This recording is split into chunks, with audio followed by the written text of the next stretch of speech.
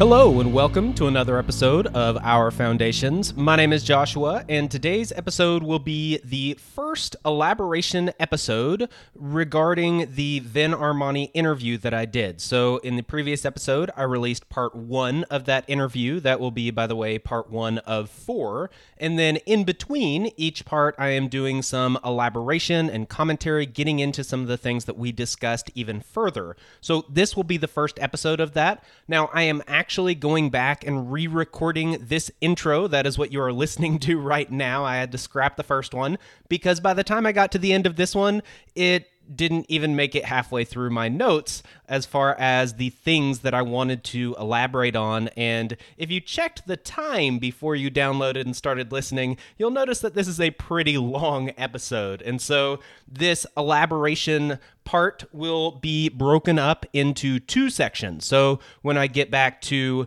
the original intro, I start telling you about what's coming up. Consider that what's coming up for the next 2 episodes, not just this one right now. This one right now will mainly just focus on the different social cycle theories and historical patterns that we mentioned, that Vin and I mentioned as we were discussing these things. But mainly, he just went into Sarkar and his theories, and that was the main one we focused on. And then I got into my own a little later on. And so I want to draw out some of these others more, and that's mainly what this episode does. There's a little more, and I get into some stuff before that and a little in between, but that is the bulk of what this episode is. And then in the next episode is when I'll get more into the next upcoming age and talking about the is-ought issues and theocratic technocracy, these types of things. That'll come up in the following episode. Now, just to give a heads up, there is a decent amount of, let's say, religious content, specifically Christian, mainly, because Vin and I do end up getting a decent bit into spirituality and prayer, especially near the end of the episode.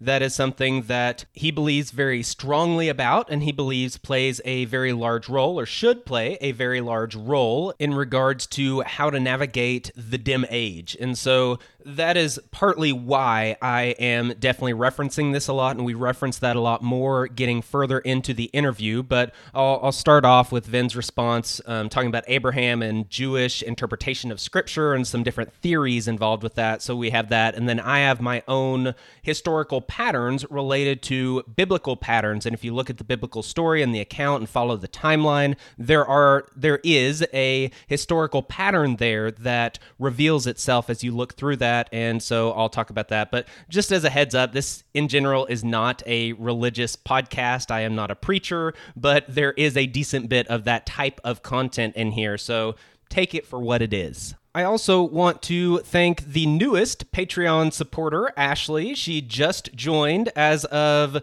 me re-recording this intro, so luckily she gets to make it in on this episode. She joined Steven and Alex and Darius and Pat and Brad as all of the Patreon supporters, and so thank you very much. If anyone is interested, feel free to visit the Patreon page. It's in the show notes, and I did finally release all 4 parts of the Vin Armani interview on the Patreon page, so if that's something that you really want to hear and you really don't want to wait for it, feel free to sign up on Patreon and just sign up for 1 month and consider it buying the episodes. It'd be roughly $1 an episode, plus you get access to all the other episodes that I've released on there that are guest appearances I've done and other things like that. I think the only one that is not released anywhere is an episode I did on the Rothschilds, and so that might be of interest to you as well, but feel free to take advantage of all of that content for a month and then cancel if that's just something that you really want to get a hold of, as far as listening to the entire interview without having to go through all these different elaboration episodes in between. But mainly, I do feel that it is extremely important for me to go through these elaborations and this commentary because there is so much depth in this interview that Vin and I did together, and there are so many things that get referenced, that get briefly mentioned, or that get described described in one way, but there's 4 other ways that are very useful for identifying what's going on in today's society. How do we navigate that? What does that mean? Why are things happening in this way? These types of things. So it provides a very good framework and worldview where we can see what's going on in society, see what's happening in history as history is being made in front of our eyes, and we can actually understand, at least to a degree, what is going on and why it is happening and how it fits in within these patterns and how all these different people have basically explained ahead of time what these trends are and why they exist and where we are headed. And so that is probably very useful information to have. So please, if you are interested and willing, go through all of these episodes as I do these elaborations, because there's a lot there. And I know you probably won't be going through every single one of those references and reading all these books and doing all this research yourself, because, I don't blame you. We don't have time for that. That's dozens of hours worth of research, and that's probably not going to happen. But you can listen to these elaboration episodes and the Vin Armani interview as a whole, and you can get the majority of the applicable information, at least within the context of what we're discussing with the dim age and that kind of stuff. And so I think this is very valuable. Now, I'll go back to the original intro that I had made and pick up where I start describing what I'll be talking about in this episode. And again, apply this for this episode and the following. To give you a rough idea of what we're getting into, the first subject will be the matter of Abraham that I touched on the end of last episode. Vin reached out with a little more of an explanation of his view on that. So I'll talk about that a little bit. That'll lead into the interpretation of Scripture and some different perspectives of that. Then we'll talk a little bit more about the Varnas and Sarkar's theories. We didn't really get to go in depth into some aspects of those that I think are worth drawing out, as well as some of the other social cycle theories and historical cycles that we reference, such as Sorokin and the fourth turning. And I have some of my own related to biblical patterns, and William Henry Smith. I have mentioned him before in other episodes. He's got some cool ideas there as well that are very relevant. And so we'll talk about all those things. We'll talk about the role of language and how that relates to reality. We will talk about this aspect of the merchant class and the age of economics and how there are corruptions that come into play and how that relates to shifts in society. I'll get into the next cycle that we're heading into, the age of science, talk a little bit more about that, a little bit about NPCs and what does that mean and how that relates. Then a little bit more about the is-ought issue. We talked about that a decent bit, but there are a few examples that I think are worthwhile to draw out related to COVID and current things that are going on in this new age of science we're entering into. And so I'll give some examples of the is-ought framework in that context. Talk a little bit about technocracy and specifically theocratic technocracy. Vin talked about how we are in a theocracy. And so I'll play out how that works within the framework of a technocratic governance system. And the final subject will be related to religion. We'll talk about pop Christianity or cultural Christianity and the radicalization of the Church of Woke and the different extremes there and how those play out. So that's the rough outline. As you can tell, there's a lot of stuff there. And just like the interview that we did, there is a lot going on. We're covering a lot of different things. And so you have been warned. So the first thing would be the issue of Abraham. I mentioned how the biblical story is a little different than the way that Vin alluded to when he was talking about Abraham being a pimp. That didn't really fall in line with at least the literal interpretation of the biblical story. And so let me read to you what Vin said, because I think he says it probably better than I. So I'm just going to read his words. He said, "I wanted to give you some background to my statement, which was meant to provoke just that type of response. 2 points. First, if we are to take it that Genesis was written by Moses, or at least a priest of the Mosaic line, then the style of writing is going to express the Hermetic mystery schools. Moses was a trained Egyptian priest. Mystery school rites and texts always have an outward meaning for the uninitiated and an occult meaning for the initiated. If you know what you are looking for, the hidden story in Genesis is really obvious. Any Hermetic text read at face value is missing the actual point. Second, the pattern exhibited by Abraham in that initial story is the pattern of a pimp. I had a long career in sex work, and almost entirely, the relation between a pimp and a prostitute is a conspiracy between spouses. Although it is toxic and corrupt, the relationship of a prostitute to her pimp, and often vice versa, is one of extreme devotion at a level of wife and husband. However, when she is with a client, both the pimp and the prostitute are conspiring in a charade that they are not lovers or spousers, etc., as the prostitute plays that role, temporarily, for the client.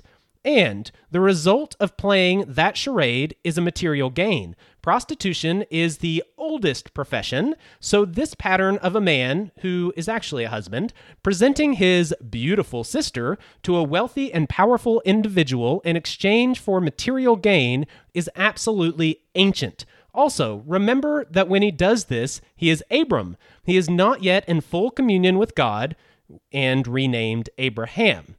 There's a whole lot hidden in those early chapters of Genesis. It is a worthy treasure hunt. So that is roughly everything that Vin Armani said in response to me pointing out the contradiction between the face value biblical account and his reference to Abraham being a pimp. And so I think that deserves a little exploration here, because there are a lot of issues like this that come up, and there are many perspectives on religious texts and religion in general. And so I want to draw out this issue a little more. And it really made me think of the Jewish interpretations of how they would interpret different scriptures. And the Gnostics as well looked at things in a similar way. The idea of Gnosticism is that there's this hidden knowledge and something deeper than what is actually being said. And, obviously that's what Vin was talking about, that there is a deeper hidden meaning to things. So first, I will reinforce Vin's argument here and say that even when you go back to Jewish scholarship, they had multiple ways of interpreting the text of exegesis. So these are called, and forgive me for the pronunciations, I have no idea, I'm guessing here, but they are called pardes or partas or something of that nature. And the four that they list out here would be, number one, the Peshat meaning. And the Peshat meaning of a scripture is the straight or literal meaning. It means what it says. And that would be the Peshat sense of the scripture or the text. The next layer is the remez meaning, and that would be something that is a deeper meaning, something that is hinted at, but not maybe outright in the text. So that would be the remez meaning. And then you have the deresh meaning, and that would be more metaphorical or more comparative. Oftentimes that's related to Mosaic law and how things in Mosaic law relate to the text that you are looking at. That would be the Deresh meaning. The final one would be the Sod meaning, and the Sod would be the esoteric. It would be something more mystical, something you would receive through inspiration or revelation. And so there is this idea in Jewish scholarship, and we would say that the Jewish scholarship would be a good historical viewpoint to look at when we are trying to interpret the Jewish scriptures. And so with their view, they also said something similar to what Vin laid out, where there are these multiple ways of interpreting the same text. And I think Vin would be pointing to either the remez sense, the hinted, the deeper meaning, or probably more the sod sense of something that is a little more mystical and gained through inspiration, maybe, a meaning that you can't get unless it is revealed to you.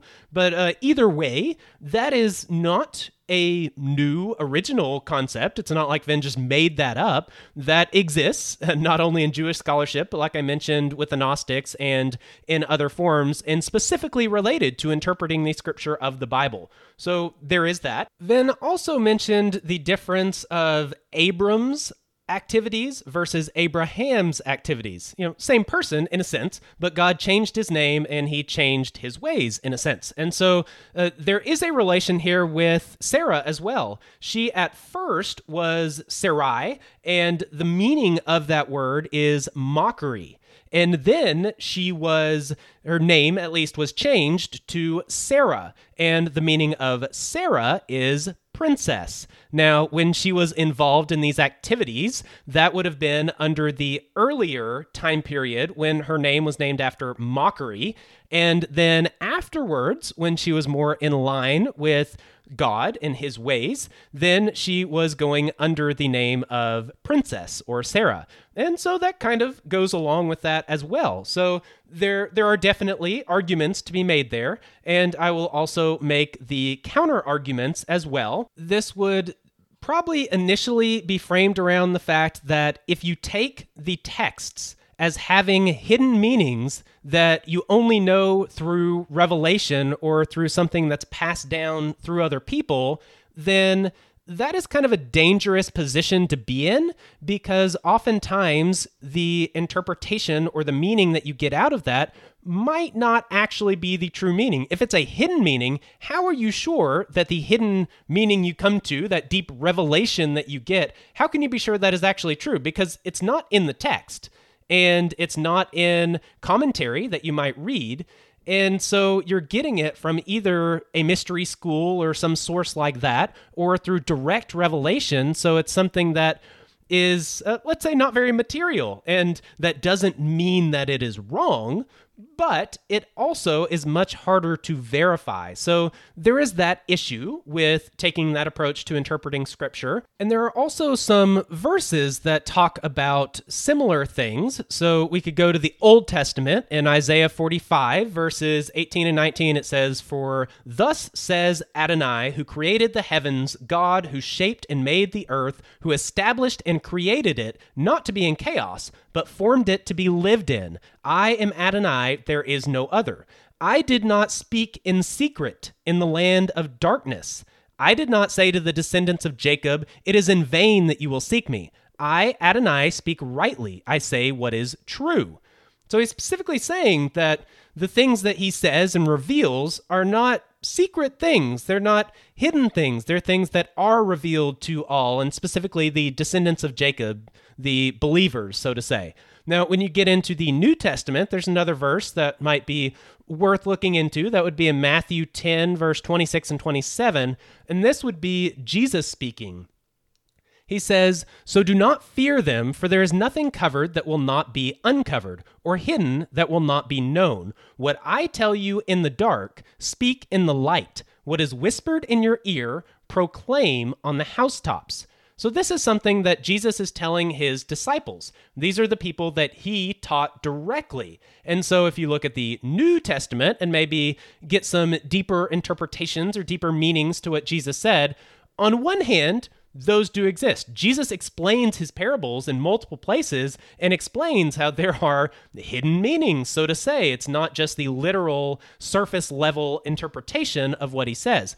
But he also specifically tells these interpretations, and he tells his disciples that they shouldn't keep hidden the things that he is teaching. So you have the entire rest of the New Testament where these teachings are elaborated on, and in theory, they are not keeping some hidden secret knowledge away, or they are and they're totally disobeying what Jesus told them to do. And so you've got that issue there as well. So there are some arguments to be made on either side as to whether or not we could look at the Bible as something that is literal as far as how it is meant to be read and taken, or something that has some deeper meanings, or some combination of both. So I just wanted to go ahead and present both of those, and since Venn was kind enough to go ahead and elaborate and tell me directly kind of where he was coming from that, I wanted to touch on that to begin with. I should probably also say that, especially from the Jewish perspective and the Christian perspective, the layered meaning of a text should never contradict the base meaning of the text or of the scripture. And so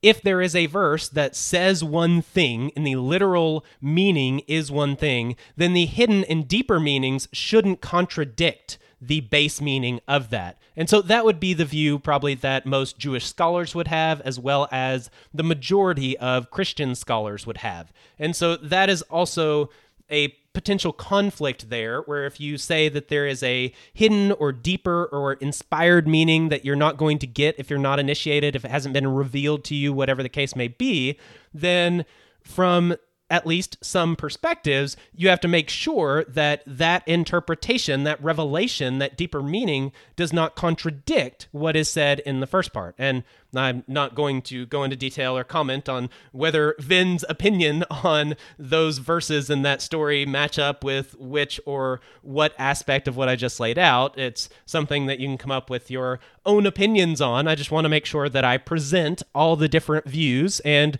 many of the different perspectives, at least the most common ones, so that maybe you are able to make up your own mind, or at least have an educated foundation on those types of things, because those types of things are going to come up later about the difference between something that you get from a mystical revelation versus a material revelation. And that's something that I'll get into later on. I don't know if it'll be this episode or another, but that will be coming up later. Now, one of my favorite things that we got into was this idea of social cycles or historical cycles, historical patterns, these types of things. That's something I've been digging into a lot over the past year or two, and I really have an affinity towards that, and I think it is very useful, and so that's something that I definitely wanted to bring out a little more. Now, Vin made a good point when he mentioned how when he hears the words sensate and ideational, like when I mentioned Sorokin's theory, he knows what that means. He already has that framework of the mystical and the material, and he is correct in that. And there is also a point to be made that you can't look into every single theory. You can't dive into all of these different things. It just takes too long. From a practical standpoint, you can't do that. And you might get new things from these different things. And he admitted, yes, I might pull something good out of this, or a way that it's presented from that person might be beneficial, or whatever. You might get some added benefit, but that is maybe something that would have diminishing returns the more you dig into these, because there are some main patterns that continue no matter which viewpoint you are looking from. But I would say that each one of these different patterns or social cycle theories, or whatever you want to call them, each one, they do have their own unique viewpoints. They have their own unique aspects that I at least know of some of them, and so I think they are at least worthy of elaborating on, because although maybe the main story might be this shift between the material and the immaterial, and I'm not even positive that that's actually the main shift that's happening, but it is at least one of the main shifts. Even though that is the case, and it's repeated in these different patterns, there are some other more unique aspects that really help us to see what's going on in today's world. And so I think that is worth addressing. Now, the first one would be the idea of the Varnas, and this would be from Sarkar. This would be the one that Vin did touch on multiple times in the interview. He touched on it again in some later sections. As I release the next parts, you'll hear that come up again. But he talks about how there are these four types. There's the intellectual, the warrior, the acquisitor, and the laborer. And there are many different ways of saying these different things. It might be the merchant, or it might be the priest, or whatever. But basically, those are the four classes. And he mentioned how that's built on the Hindu caste system. And I'll actually elaborate on some of that in a later episode, because this aspect comes up again later in the interview. And through the course of the discussion, basically, he kind of gets cut off from elaborating on how Sarkar lays that out for the individual classes, and a little more detail on that. And so when I play that part in that next elaborating episode, I'll get into that aspect. But the aspect I want to get into right now would be that of the Hindu system. And from their point of view, you have these different yugas, these different ages that occur, and they do go from mystical to material. But the way that they look at this is that it's a fairly linear progression, or actually a regression. So you start off with and again, forgive me for pronunciations, I'm just going to guess on all these. You can figure it out if you really want to know. But the first one is the Satya Yuga, and that would be the age of truth. This is more of a utopia where the land produces without labor, and we have the fullest amount of virtue in this age. This would be the original utopian age. And then in the next age, and by the way, that would be where, if you overlay Sarkar's views, that would be the age of the commoner, the first age of man, the age of survival in my own framework. And so in the next age, you have this age of the warrior, and this would be looked at as the Treta Yuga. And this would be one that is 3/4 full of virtue. And you will see that there is a regression here. You lose a fourth of the amount of, I guess, societal virtue that occurs in each one of these yugas. But in this one, you have a fourth of sin start to come into play. And this is where you have emperors and war and agriculture and mining. These things start to come into play. And so, again, that does fit with the warrior mentality. And when I talk about the age of religion, where you have these first civilizations that are starting to develop, usually based on a religion, and usually the head person is some direct descendant of the gods, or is a god or something, and it's all organized around a religion usually. But there is this aspect of corruption and sin that is starting to come into play here, at least based on the system. The following yuga, and that would be the Dwapara Yuga, this one is half of the virtue that was originally there. So it's half virtue and half sin. This is the age of the priest, or the thinker from Sarkar's perspective, or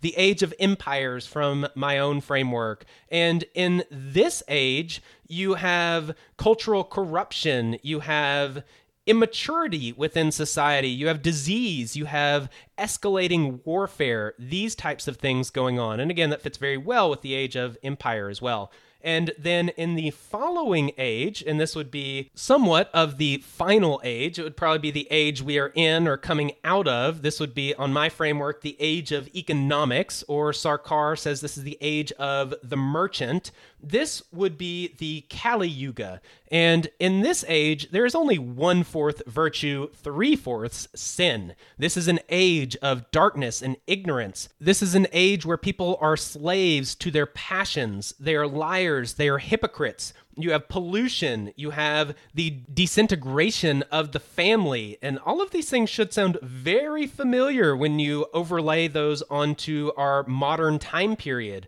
These are the things that have been going on and are culminating in our current time period. Well, if you follow this pattern that is laid out through this Yuga framework, the next age that we would be heading into would basically be a return to the Satya Yuga. And this would be a return to this utopian state, something that would return to having the land produce without labor, having full virtue. And if you think of living in a post-scarcity environment in a totally digital world that's completely perfect, yes, these things line up fairly well with, in my framework, what is the age of science. Or according to Sarkar, I guess you would go back to and cycle back to the age of the commoner, the common person. Everyone is able to have this utopia and experience it and live within it and be a part of that society. So that would be some of the background information and more elaboration on the Hindu view of the yugas that we go through. And in their view, these yugas last for thousands of years, many thousands of years. And so again, you have to modify this if you are going to overlay it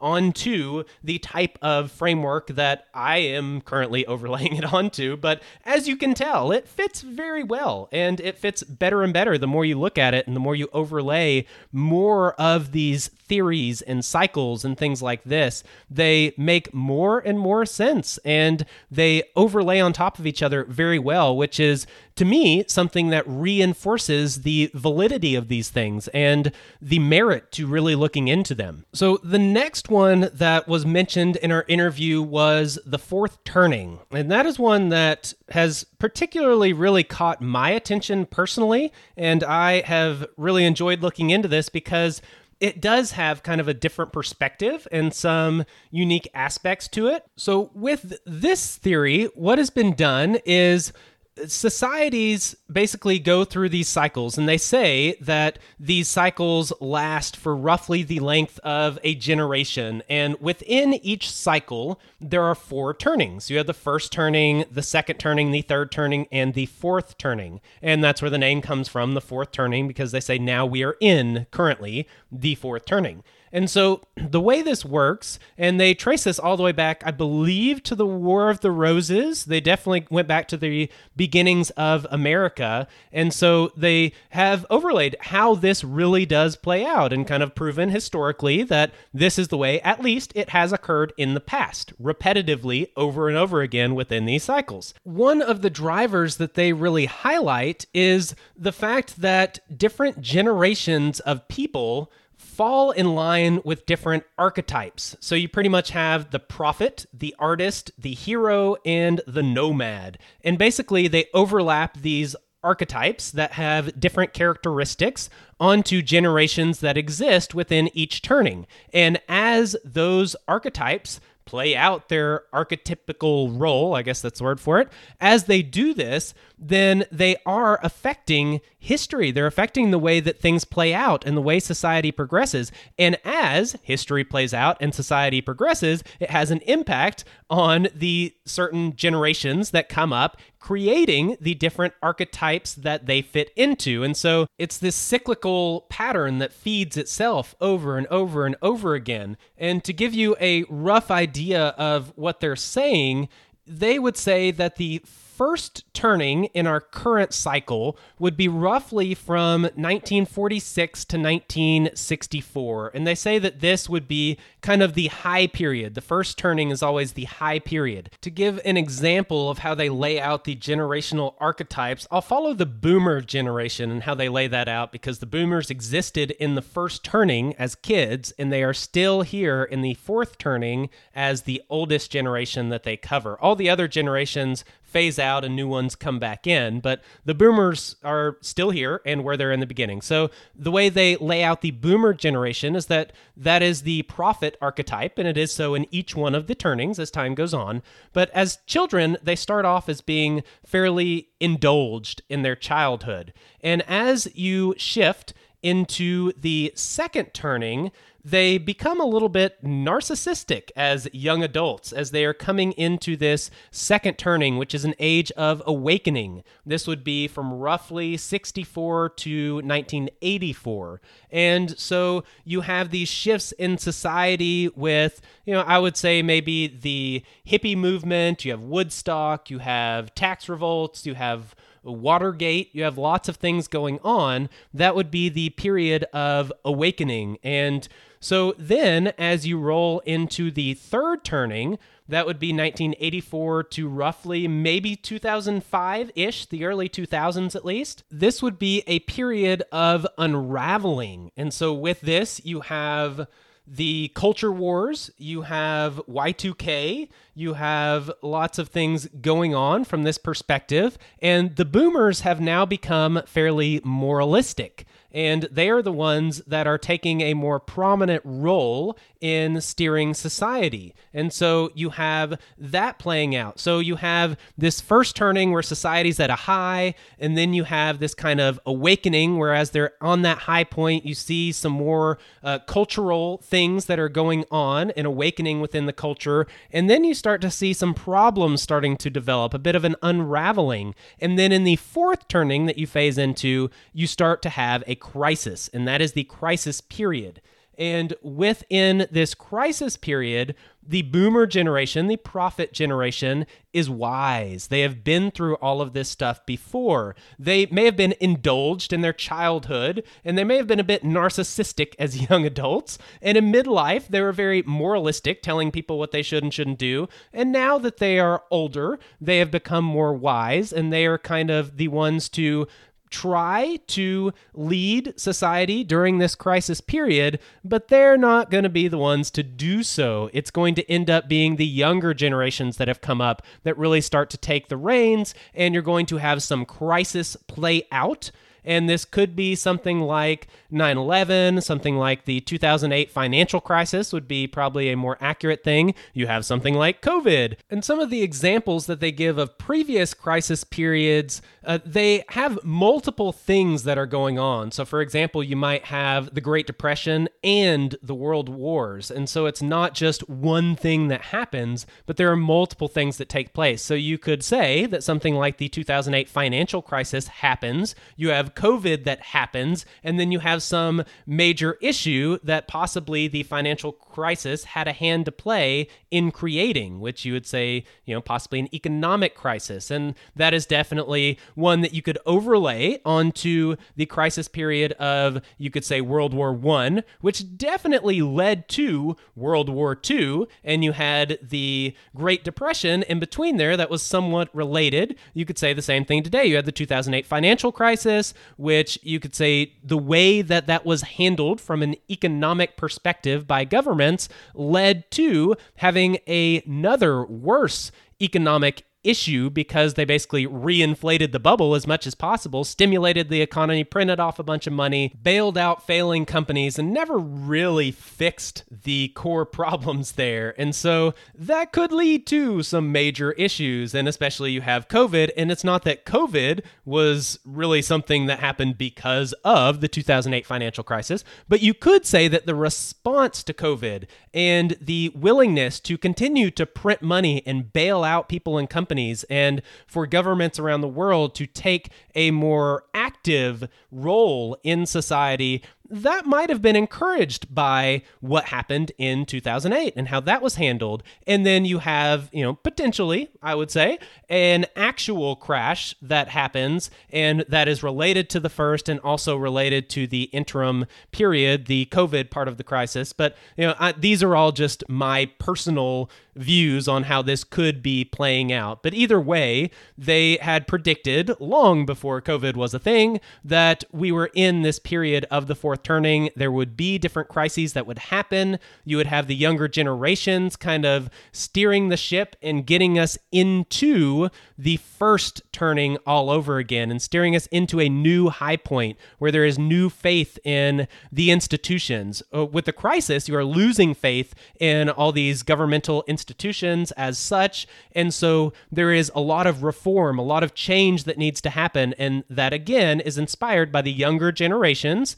And that leads you into these new institutions with a lot more power, a lot more faith behind them and trust behind them in all the generations, and this new high point in society, and you go through the cycle all over again. Now, in our current fourth turning scenario here, the generations that are at play are the boomer generation, the prophet generation. They're very wise. They are the elders. You have Gen X. They would be the nomad archetype. They are fairly pragmatic, and they're in their midlife time period, roughly. You have the millennial generation, and they actually coined the term millennial. They were the first ones to use that, as far as I know. And the millennial generation is the hero generation. They are heroic, and they are young adults in this crisis period. And then you have what they call the homeland generation, the generation after them, and they were kind of suffocated in their childhood. You have the helicopter parents kind of a thing going on there,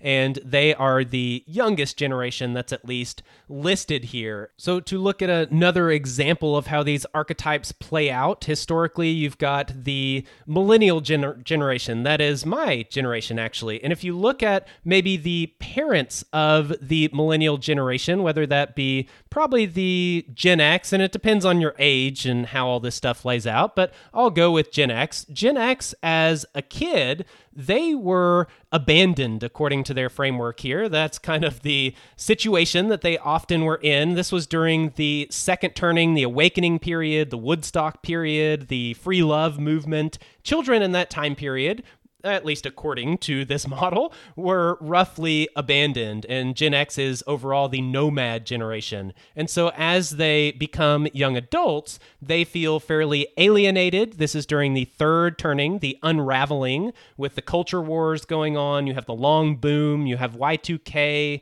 you have all these things that are happening here. And so as they have children, whether they end up having children in the millennial bracket or the homeland bracket, and again, depending on the ages, that could vary there, but the millennial generation starts off in childhood as being very protected. Well, that would make sense if your parents grew up feeling abandoned. They came into, this crazy things going on in the culture from the Awakening period, and then even more culture wars and things like that going on during the Unraveling period.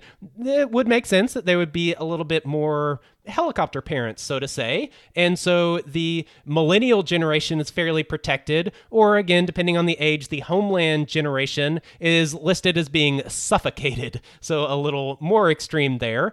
And with this, the millennials as kids were always told that you can be anything you want to be, reach for the stars, follow your dreams, these types of things, which would make sense that as they become young adults, they feel very heroic because they are reaching for their dreams and they are seeking these things, and they probably are a lot more idealistic on how they see the world and a lot more open to changing the world and how it's run, which would make sense if they are the ones that shift us during this crisis period into new types of institutions or reformed institutions that get us into this high point of society all over again and help us recover from the crisis period. And so we see these generational aspects and archetypes really playing out, and I think they nailed it very well. And I think that can really help you to see what's going on and why. And I like this model because it's something that really covers more modern history. If you look at the most recent cycle and where we are in the Fourth Turning and why things and generations are playing out in certain ways and how that affects the culture, it really all ties in really well. And so I would recommend that if you're interested in that, to look into the Fourth Turning. I think just the aspect of having a crisis period as the one that was predicted and is happening is very valuable information to have, as well as how institutions are viewed and handled and what happens with them. They get more power, they get reformed. These are things that we can see playing out fairly well. And so that is, again, just a very beneficial framework to have and to use and to study. Now, the next one that I want to mention is one that I didn't actually mention in our interview, but you will see how it fits in extremely well and some of my background and where I was coming from with some of these things. And I actually did allude to it at one point where I mentioned the magical aspects of the age of economics and money and fiat money and these types of things. Well, some of that comes from William Henry Smith. And as far as I know, with William Henry Smith, he was the first person to coin the term technocracy. Some of his writings were compiled together and put into this book titled Technocracy, and that is one that I have really enjoyed. I have gone back to that over and over again because it's not just about technocracy as a system and what that means and all of these types of things, but he really gets into some more philosophical aspects as well as setting some frameworks that I used very heavily in figuring out my framework of the ages of man. And so that's worth touching on here. He wrote all of these writings in the 1920s, so this was quite a while ago, and probably his core thesis would be that past societies have been structured on these animal instincts that we all have. We have the will to live, the will to construct, the will to master, and the will to take. And he explains these in different ways and calls them different things. It might be the will to survive and the will to make, the will to control instead of master, or to acquire or hoard instead of take. But it's all the same stuff here. He creates this framework and he says that the methods used by societies are either based on strength or cunning. This would be either brute force or relying on magic or cunning. And yes, you caught that key word there of magic. And you also have this aspect of either mystery and classified information or education, which would be more like propaganda. And that these are things that are being used within these different structures of society. And he says that basically we need a new system that is not based on these old constructs and these old drives, but we need one that is based on a uniquely human instinct, the will to know. And we need a different method, not just brute force and not just cunning or magic. We need to use skill. And if we build a society based on the will to know through the method of skill, then this will be a society that would be worth living in and worth constructing. And this is his technocracy that he then develops the idea for here. It is not politicians that are running things. It is the technicians that are running things, the engineers, the scientists. And yes, that should sound very familiar. Trust the experts. We are definitely seeing that play out in today's world. I'm going to go over a few of the notes that I made the last time I went through his writings. I've gone through it 2 or 3 times, and the last time I did, I wrote down some notes on things that really stood out to me, and going back to these notes, I pulled them out a few days ago, and seeing how spot on they are with the things that Vin and I talked about, it's definitely worth touching on. So I'm going to just hit on some of these things, but also keep in mind, do not forget these aspects of the will to live, the will to construct, to control, to acquire, the method of skill, and the will to know. These things will be used as I get into my own framework that I'll be talking about a little bit later on. So don't forget those things. But for some other things that he had mentioned and that he commented on, he talks about how a society needs to be controlled without being controlled. You need control without control. And although that sounds like something that is not able to happen, he says that this can be done through ideology. And if you have an ideology, then you don't necessarily have a set control over a society, a material control over it, but you are controlling the way society goes because they're all based around a specific ideology. So think. Maybe Enlightenment ideals would be the ideology, this idea of making the world safe for democracy. And that would be maybe the previous ideology that was controlling society without actually controlling it. And the next one would probably be in line with the idea of wokeism in the Church of Woke. It's an ideology. It's a control without control. They're not openly controlling the government and telling people what to do, although there are aspects of that. This is much deeper and it has a much wider ranging reach. And so it's this idea of control without control. Smith says that societies and the masses follow leadership. And we need new leaders. The current ones are not doing so hot. The politicians are corrupt. Nobody trusts them. They're not doing a very good job. And so we need new leaders of a different type. And this is where the idea of technologists and scientists come into play. People driven by the will to know. They're not like those politicians that are driven by the will to take or to acquire or to gain a bunch of personal wealth. They're not out for the will to control, the will to master and just rule over people. And so instead, and not the other ones either, but instead we need people that are governed by this will to know, a much more altruistic drive. And that's what he says we need to go into. And this is his idea of technocracy. Now, there are a few specifics that he talks about, and I'll mention a few of them here. The first would be that matters of chance are distributed to all. And so this idea of maybe a natural disaster or things that happen that are outside of our control, the consequences of this need to be distributed among the entire society. Everybody needs to pitch in. Everybody needs to help in order to take care of people that have been hit by circumstances that are outside of their control. All things in general are done for the good of what he calls the common weal. He says that we need a national ideology and purpose. And with this, we need a national council of scientists that are in power within a democracy. And so he has this idea of an industrial democracy with personal freedom for self-realization. But at the top of this, we have this council of scientists in charge, these technocrats that are really running things and steering society, but not in a political way, not necessarily telling people what to do. These are people that are just driven by the will to know. They are very knowledgeable. Go back to Plato's philosopher kings. These are the types of people in charge, and they are just managing resources, making sure that we are creating them, allocating them, using them in a sustainable way that's fair for everyone, for the good of the common weal. Yes, this should all sound very familiar with a lot of trends that are going on today. He talks about trends and that there is a trend in society towards centralization of government, towards concentration of wealth, towards unification of mechanized industry. Yes, that is what has been going on. Centralization of government? Yes, definitely. Concentration of wealth?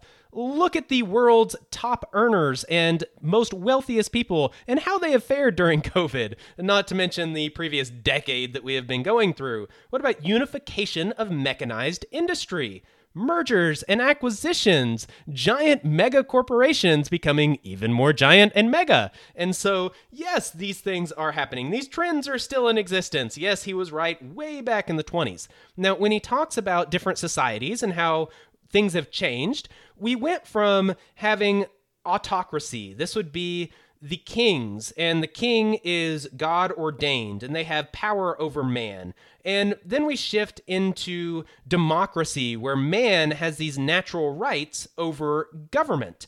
And he says that the political system has evolved, but we kept kind of the negatives of the former ones. We kept the force and control of centralized government and the cunning and magic of finance and capitalism, and they've meshed together to give us what we have today, which is not a very good position to be in, at least according to him. And we can look at this from our viewpoint now that I think makes it much more crystal clear than even when he was writing way back in the 20s, which is really cool the way that that works out, how spot on he was. He mentions how some of the issues that are going on today would be, and I say today, he was writing in the 20s, but I will apply this to today because it fits so well. He talks about chance, and this would be trade and speculation, opportunity, recreation. These are things that are matters of chance. Then he talks about mystery, that finance is like religion. It's very mysterious, it's unknown, or there are these complex systems. When Venn talks about magic and can you really understand how your technology works, it's the same idea of mystery, and he uses the word mystery here, just like Venn does. So again, a lot of ties here. And he talks about how these complex systems of finance are managed by cunning and mystery, not by science, which, of course, science is his ideal. It is much more objective in his mind. But he says that money is like magic. It has these magical qualities of eternal life, of reproduction, where money makes money. It's this weird thing where the future controls the present. You are financing the present goods with future savings. This is something that is a magical thing that's happening here. It's mysterious, using these unknown or complex systems of finance. You have the whole idea of credit, the idea of something from nothing. These are magical concepts. And he talks about that and how all of this comes to play. He talks about how all of this is ruled by chance. And I defined chance earlier. And with chance, you have this wealth and investment that is largely governed by chance, and you have these acts of God, these matters of chance that can create riches. They can make someone the wealthiest person in a society and someone else the poorest. And he says that, this is not fair. He mentions earlier what I said about technocracy, where matters of chance need to be distributed to all. So obviously, by his definition of our economic and financial systems that are run by chance, by magic, by mystery, these need to change according to him. And so he sees that the rulers of these systems, that would be the takers, people driven by the will to take, the will to acquire, the will to hoard, however you want to frame that, these are the financiers. And so these are the people that are basically like the merchants. We've talked about the merchant class, and that is when, again, all of these things overlay onto each other. This is where my own framework of the age of economics comes into play. These are the people in charge, and they take from the makers, the commoners, in exchange for survival needs and to control production. Does that sound accurate? Where the merchants, the corporations, are the ones that are in control of the goods and materials, the food, everything that we need to survive, and they control the production of goods, of mechanized industry. Yes, that's exactly what is going on today. He mentions how the tool of measurement for the economy, it doesn't make a lot of sense to him because this tool is money. But money is variable and unstable. It's built on magic. You have credit, you have fiat.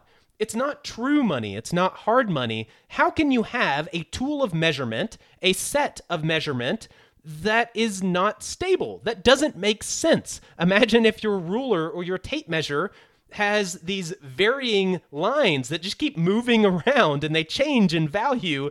How in the world are you going to make anything happen? Well, that's what he says money is. And why would this unstable, variable tool be used for measurement? Yet that is the measurement for our current economy. Just like these matters of chance are the ones that govern success in our current economy. It doesn't make sense to him. He talks about this magic aspect of money where it's like dream wealth. You have these stocks, these bonds, you have national debt. It's all credit. It's magic that's used to control real physical goods. It's the immaterial controlling the material. Again, does this resonate with you? Does this sound familiar? Yes, it definitely should. Now, there is one thing that I would say William Henry Smith left out. He does talk about how there are these core drives, and he talks about how there's this other drive, the will to know, and that would be the drive that rules this technocracy, this next age, and I would agree with him on all this, but there is another drive that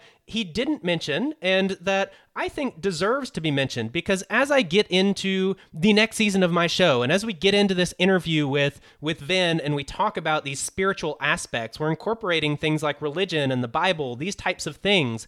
And there is this drive, this will to serve. That is the drive that's talked about in the Bible, in the teachings of Jesus and the early church. It's this will to serve. Now, if you ask an objectivist, someone that follows maybe Ayn Rand, they would not be very happy with this part of the talk. But either way, I would say that this is a viable drive for people to have, and that while everyone has these other individual drives, you have the will to live, the will to take, the will to make, the will to master, and the will to know. Everybody has these drives to some extent, and every society is governed by all of these drives to an extent, but usually one will take dominance. And with this, these drives, to use Smith's terminology, these drives need to be controlled without being controlled. To do this, we need an ideology, a national purpose. This is something that he talks about. And so if you overlay that onto this will to serve that he had not mentioned at all, that's something that I believe I came up with on my own, the Bible confirms these drives and their impacts. It teaches through story, through philosophy, that attempts to control, or whether it be individually or collectively, they're doomed to fail.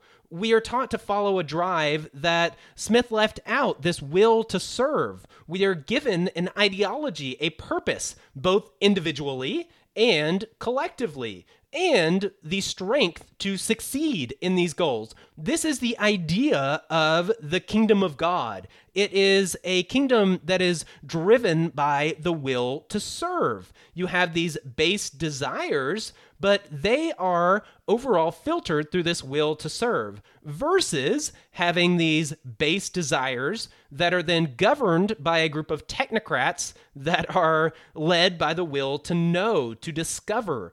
That is a different system than the idea of the kingdom of God. So you have the kingdom of man, the technocracy, the probably theocratic technocracy, and I'll get into that later. There are two theocratic technocracies. It is either the one that is laid out by the Church of Woke, or the one that is laid out by the idea of the kingdom of God. There's a verse that comes to mind that kind of brings these things together. It's in Matthew 20, starting in verse 25. It says, "But Jesus called them and said, 'You know that among the Gentiles, those who are supposed to rule them become tyrants, and their superiors become dictators. Among you, it must not be like that. On the contrary, whoever among you wants to be a leader must become your servant, and whoever wants to be first must be your slave. For the Son of Man did not come to be served, but to serve, and to give his life as a ransom for many.'"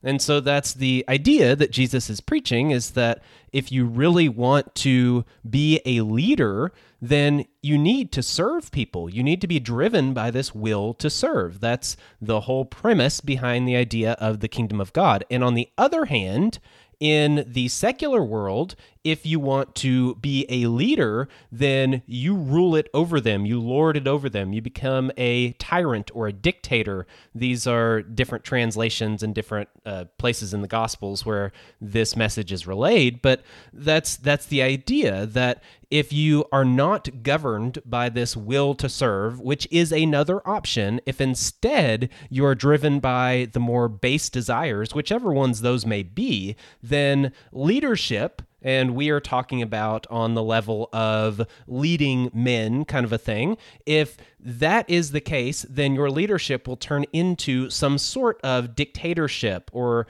being some sort of a tyrant and lording it over people. That is the alternative. So it's one or the other. Either your base desires are filtered through the will to serve, or your base desires are filtered through maybe the will to know, and you are trying to learn more, to know more, to gain more knowledge, collect more data, get more inputs in order to serve all of your base desires. Or you are filtering those things through love, through the will to serve, by wanting to take care of other people, help other people, build relationships, these kinds of things. Since we're tying in some biblical concepts and the Bible itself, I think that it is worth looking into a biblical pattern as well that's very similar to these others that I've been covering and laying out here. So the idea is that there is this pattern throughout the Bible, going through the different stories from the Old Testament to the New, where you have a pattern that is structured this way. You have chaos,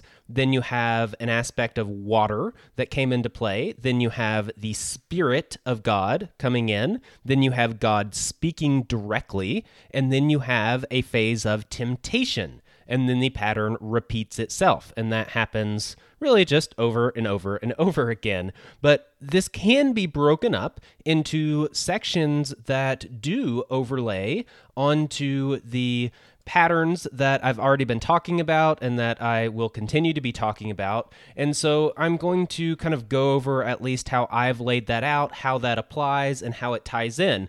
But not only that, also, the Sermon on the Mount specifically, Jesus talks about a lot of the same concepts. And in Season 3, I will be getting into that. That will be part of Season 3 at some point. We'll be talking about those concepts, those teachings, the New Testament church, that kind of stuff, using them as an example. And so it is worth touching on how these different aspects of this pattern are referred to in the teachings of the Sermon on the Mount, because each one of these are covered. And so I can relate kind of how those tie in as well. So to begin with, we would start off where you would think we would start off, at the beginning. And this would be the historical time period of what I'm framing as the age of survival. And for the biblical pattern, this would be the time period from creation to the flood. So you have this idea of chaos whenever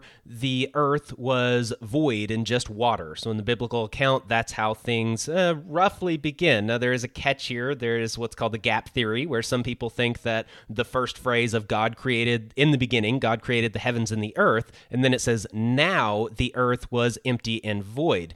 And so that space between, where obviously it was a broad statement about the very beginning of time, and then it's looking at one specific period of time, some people believe that there is this gap in between that could have been a very long gap. A lot could have happened. Maybe that was the time when you had the fall of the angels. Maybe that was the time of the dinosaurs. Lots of different things that can be filled into that gap theory. And there's the idea that God doesn't create anything that is in a state of chaos or a state of being void. And so there are definite arguments to back that up. But that's kind of beside the point here. The point is that once we get the Genesis account of creation really getting going, once we have that now the earth was void, this would be roughly this idea of chaos. Basically, there's nothing structured really going on at this time period. And so that would be this time period of chaos and part of the void. Then we hear that water covered the surface of the earth, that the earth was nothing but a whole covering of water. It's all about water. And this is a very materialistic view of this first section of the pattern as well. And then you have the Spirit. It says the Spirit of God hovered over the waters. And so you have the Spirit coming into play. Then you have creation being established. And how does it get established? Well, God speaks. And that is the next part of this pattern here. And then in the end, after creation is established, what's the very next thing that happens? You have the temptation of Adam and Eve. And so that's this pattern that plays out: the chaos, water, Spirit, God speaking, and temptation.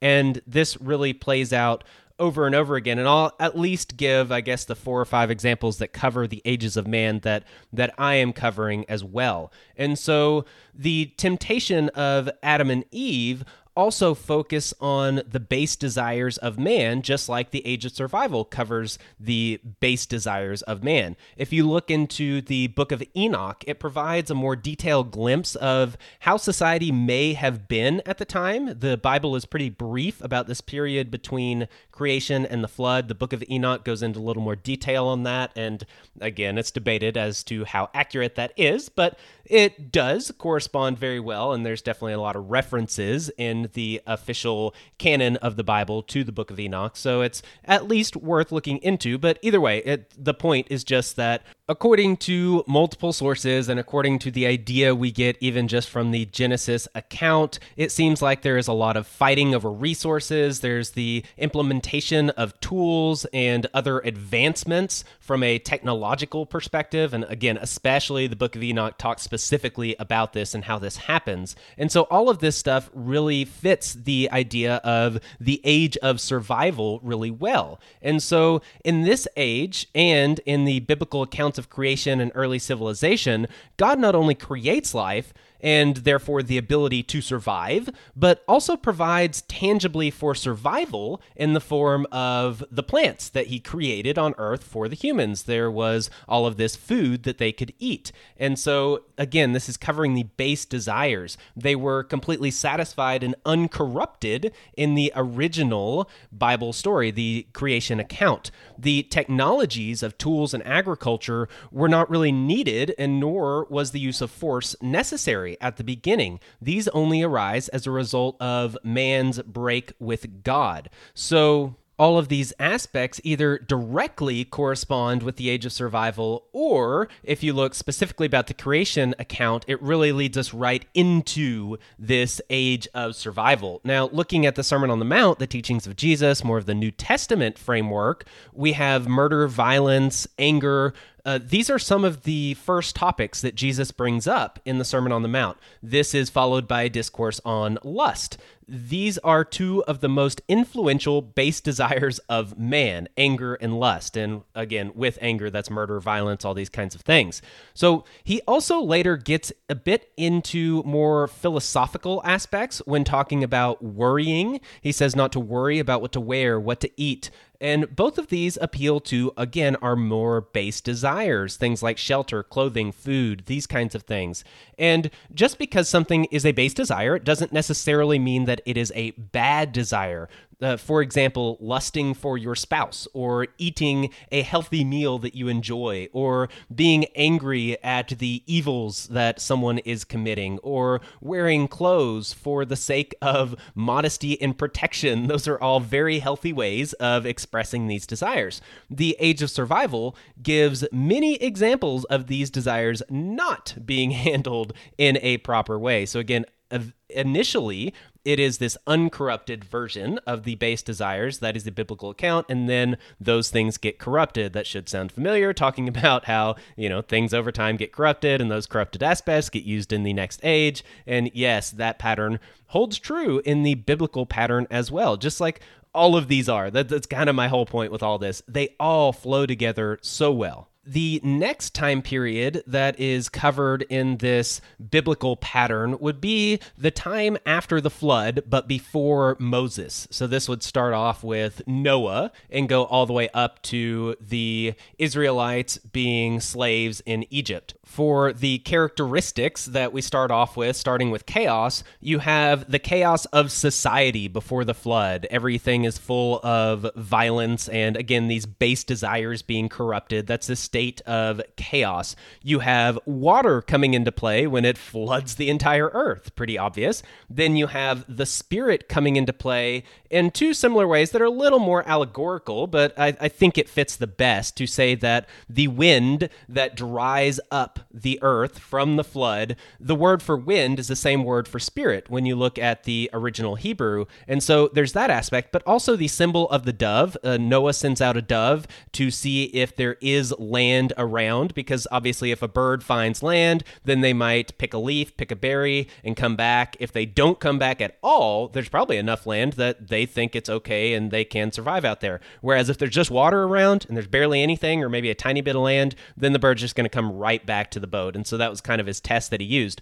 But the symbolism of the dove representing the Spirit is something that is also carried forth in the New Testament, where when Jesus was baptized, the Holy Spirit descended down like a dove, and this symbolism is used over and over again. So whether it's wind, the ruach, which would be the Hebrew word for wind or spirit, or whether it's the dove metaphor here, either one reference at least the Spirit of God. Then you have God speaking, and that would be the Noahide covenant, where God tells Noah, these are the things that you need to do, and this is the covenant that I will make with you. So you have God speaking. Then the final aspect is temptation, and you could either say that that would be Noah's son Shem being tempted when he saw his father naked in his tent, and if you know the story, there's no really real point in getting into it in this context, but it's either that, or probably a more fitting example would be the temptation at the Tower of Babel. This is where people were tempted to go against God's commands to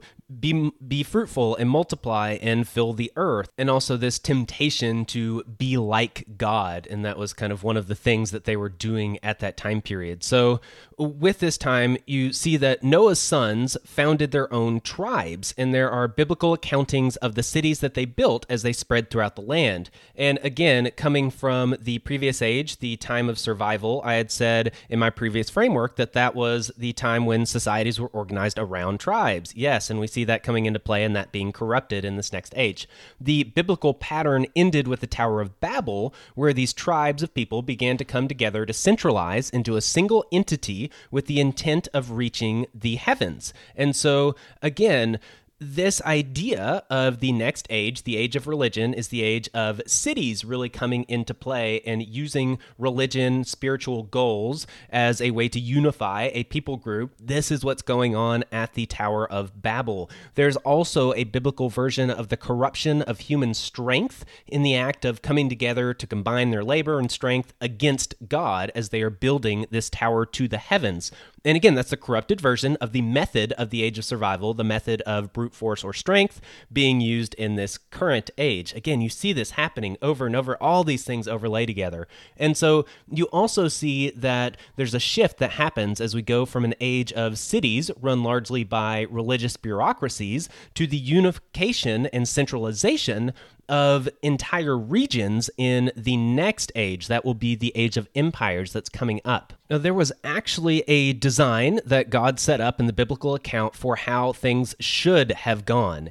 His ways provided the ability for people to be organized and civilized without using force or cunning. There was no need for centralized bureaucracies to rule the cities. It would have been God that would have been the ruler, and all under him should have focused on serving him and serving each other. Again, this will to serve, as I've talked about before. So instead, the ruling class focused on making new religious systems for their own selfish benefit and using these systems to establish ruling governments that operated far from God's plan, definitely. And Jesus addresses these things. He addresses the will to make, which is the ruling drive of this age of religion. And this will to make or construct is within the framework of the law of Moses, which is a very material, structured set of rules that were created in order to create, to make, to construct a specific type of society under a specific governance system. And so that's the deal here. And Jesus is laying out more of a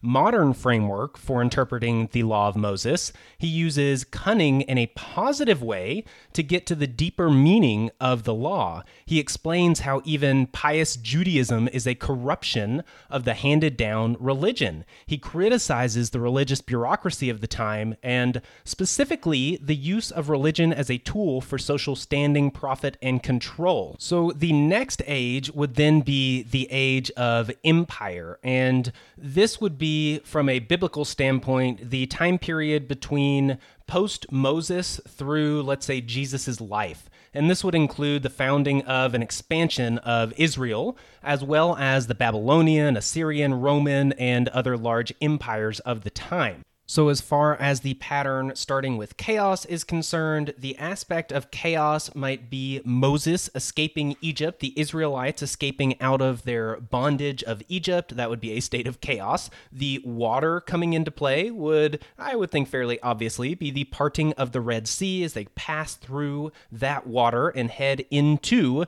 their, well, somewhat freedom. And then the aspect of the Spirit. The Spirit would be represented by the physical manifestations that followed the Israelites, whether it was a pillar of fire or a cloud or wind. All of these things are referenced here. There was a wind that dried up when the Red Sea was parted. There is this pillar of fire and a cloud that follow them and hide them from the Egyptians that are coming. All of these would be in reference to the Spirit, the aspect of God interacting within the human world here and helping the Israelites as they are escaping. The aspect of God speaking directly would be the law that was given at Mount Sinai. This would be Mosaic law. This is supposed to have come directly from God to Moses, so definitely a clear representation of God speaking. And then the temptation would be the whole wilderness journey. The Israelites are tempted over and over and over again, and they really mirror the temptations of Jesus, and so I might touch on that later, but this would be the aspect of temptation, and obviously they fail over and over, just like everybody else has failed. Every time we reach this stage of temptation, there is always failure.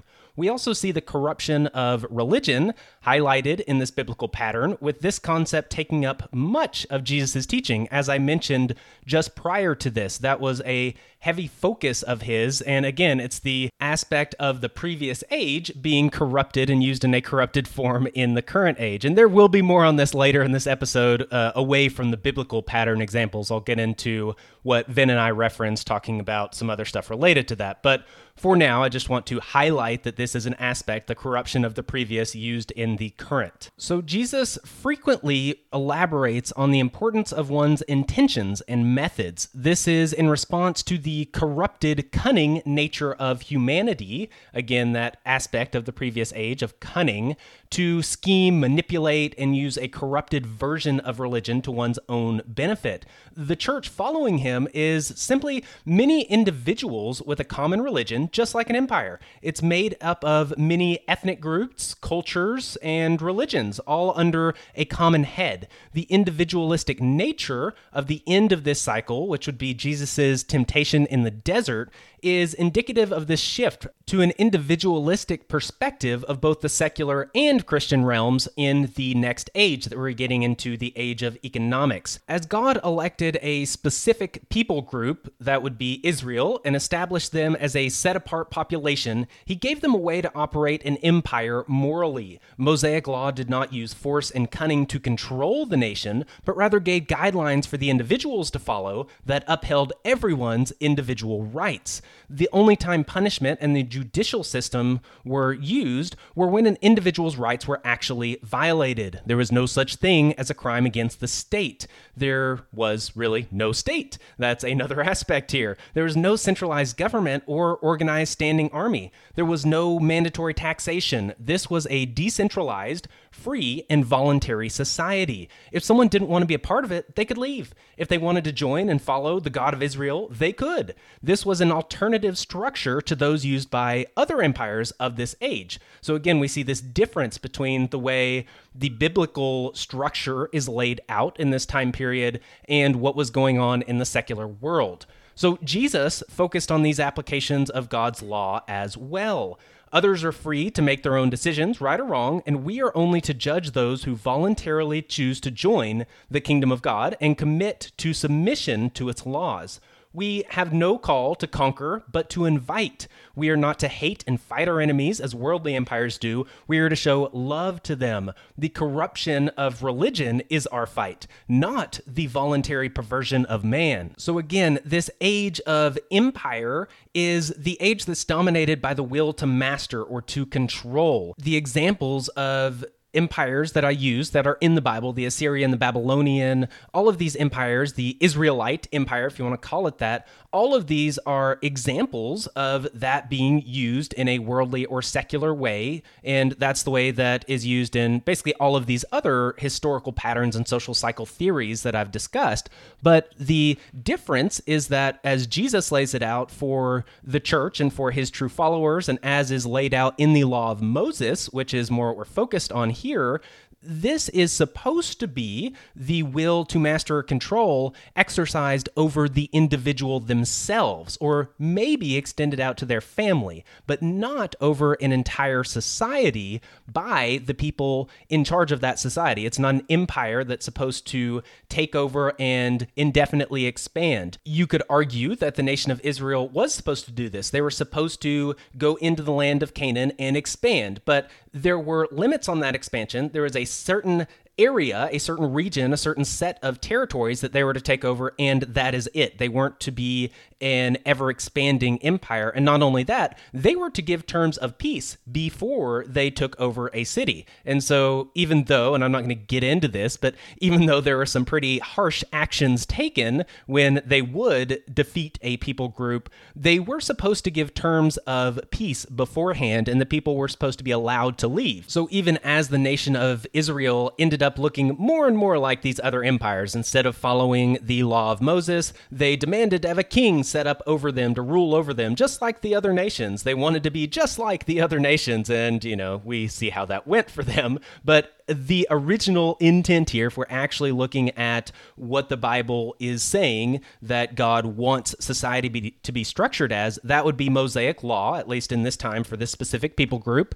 And Mosaic law did not set it up to be anything like the other empires of the day. So the next age would be the age of economics, the age we were just in or are still in now. For the pattern that begins with chaos, we can look at the ministry of Jesus himself. The aspect of chaos would be Israel, who is subjugated by Rome, and the corruption with religion in that time period within Judaism. That would be the chaos aspect. The aspect of water covering or cleansing would be the baptism of Jesus. And when he is baptized, the Spirit is said to have descended like a dove. And so you have this aspect of the Spirit coming as well. And then you immediately have God speaking, and he says, "This is my Son in whom I am well pleased." And so the final aspect of this is temptation, and that happens immediately following this, where Jesus goes out into the wilderness and is tempted by the adversary, by the tempter, by Satan. And when this happens, this is where things change, and this is foreshadowing a change that comes up in the next age. And so at this point, Jesus does not fail the temptations like Israel did when they went into the wilderness, or like humanity did at the Tower of Babel, or like Adam and Eve did back in the Garden of Eden. This cycle always ends in temptation and always ends in failure. But here, Jesus actually succeeds. He does not give in to temptation. So here is a break. And we'll see that in the next age, where you have these two separate kingdoms that are running in parallel with one another. You have this break between one direction and another, and this would be, in this pattern at least, because Jesus did not fail this temptation. He broke the cycle, and so the next age is different, at least in some degree, and we'll get into that in the next age. And so the biblical parallel would be the church. This would be the time period post-Jesus and into the New Testament church years. The corporate church has had many debates over power, money, and wealth, these things that dominate the age of economics. There are also strong views of what the economic perspective of a believer should be. So with the secular world focusing so much on economic factors, the Christian world is forced to wrestle with these issues as well. They are living in the same age. Christians are governed by biblical standards, though, not political or economic. There's a clear picture here of the corruption of the ideology of empire within this age, as well as the church taking a fairly imperial role for a substantial period of time. This is part of the corruption of the church as well, and again, it mirrors the corruption of what dominated the previous age, just like this pattern continually happens. The battle against this is fought largely through theological study and debate, foreshadowing the next age to come. And so with this, that would be something like the Reformation with Martin Luther and all these debates that were going on.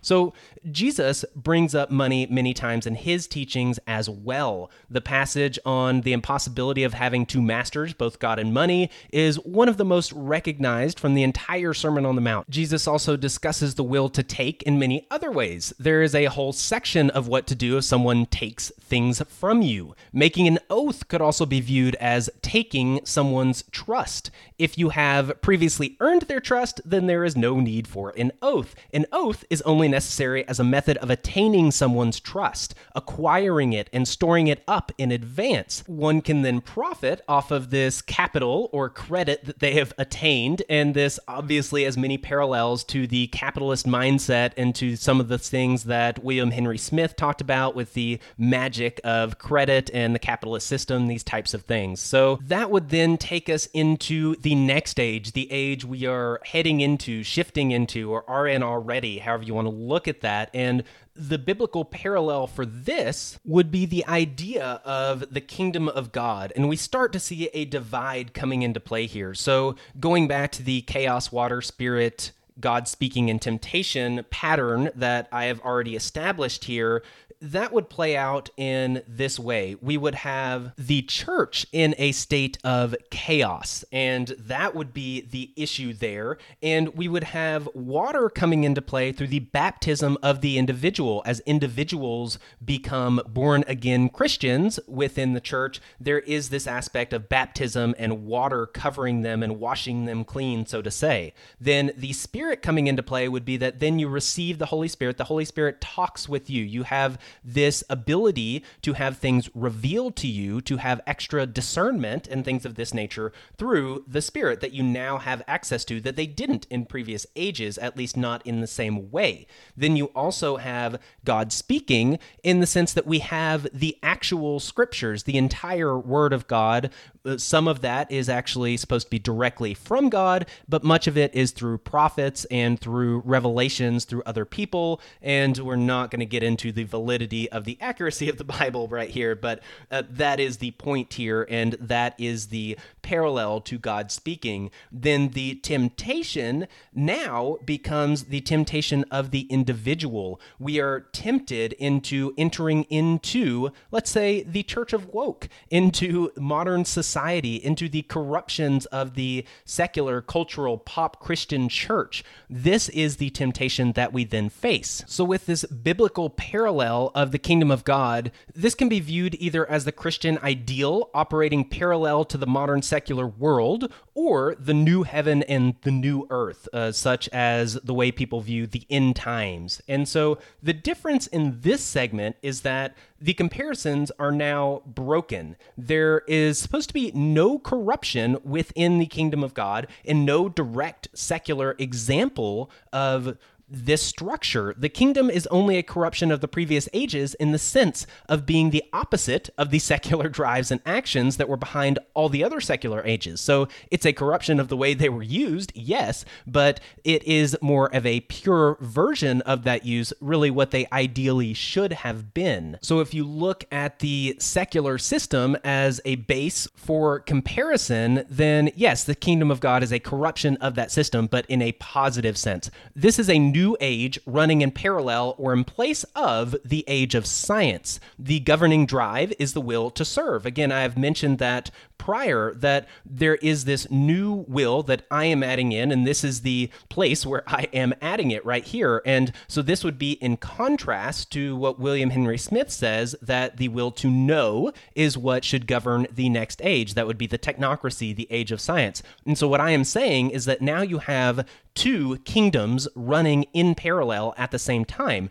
The kingdom of God, which is governed by the will to serve, and the kingdom of man, the church of woke, the age of science, the technocracy that is governed by the will to know. And all the other drives are now filtered through this drive, the will to serve in the kingdom of God, whereas the others are filtered through the will to know, the collection of data, the running of algorithms, the changing the material world, these types of things. How do we do that? That is what governs the secular world, the church of woke. And so with the Sermon on the Mount, it is heavily laden with references to the kingdom of heaven or the kingdom of God. That's one of the main subjects. Jesus' entire message, and by his own account, God's law in its entirety, can be summed up in the command to love. Love God and love your fellow man. This is shown through providing basic needs, sharing the gospel, being a servant, sharing your wealth, being hospitable, explaining God's teachings, on and on and on. All of this is service. This is serving. This is love. This is how the will to serve or to love governs the other drives we all have as human beings. Jesus also points out the difference between the kingdom of man and the kingdom of God by highlighting what drives are followed within both. In the former, the base desires rule over others and or they better one's own positions, man over man. In the latter, the will to serve, it is God reigning over man and man serving man. I want to read a few quotes here that are pretty relevant. One section of verses that's pretty brief, and then a few from the histories of Edward Gibbon. So the verses would be from Luke chapter 22, starting in verse 25, and it's speaking of Jesus, who is talking and teaching at this point.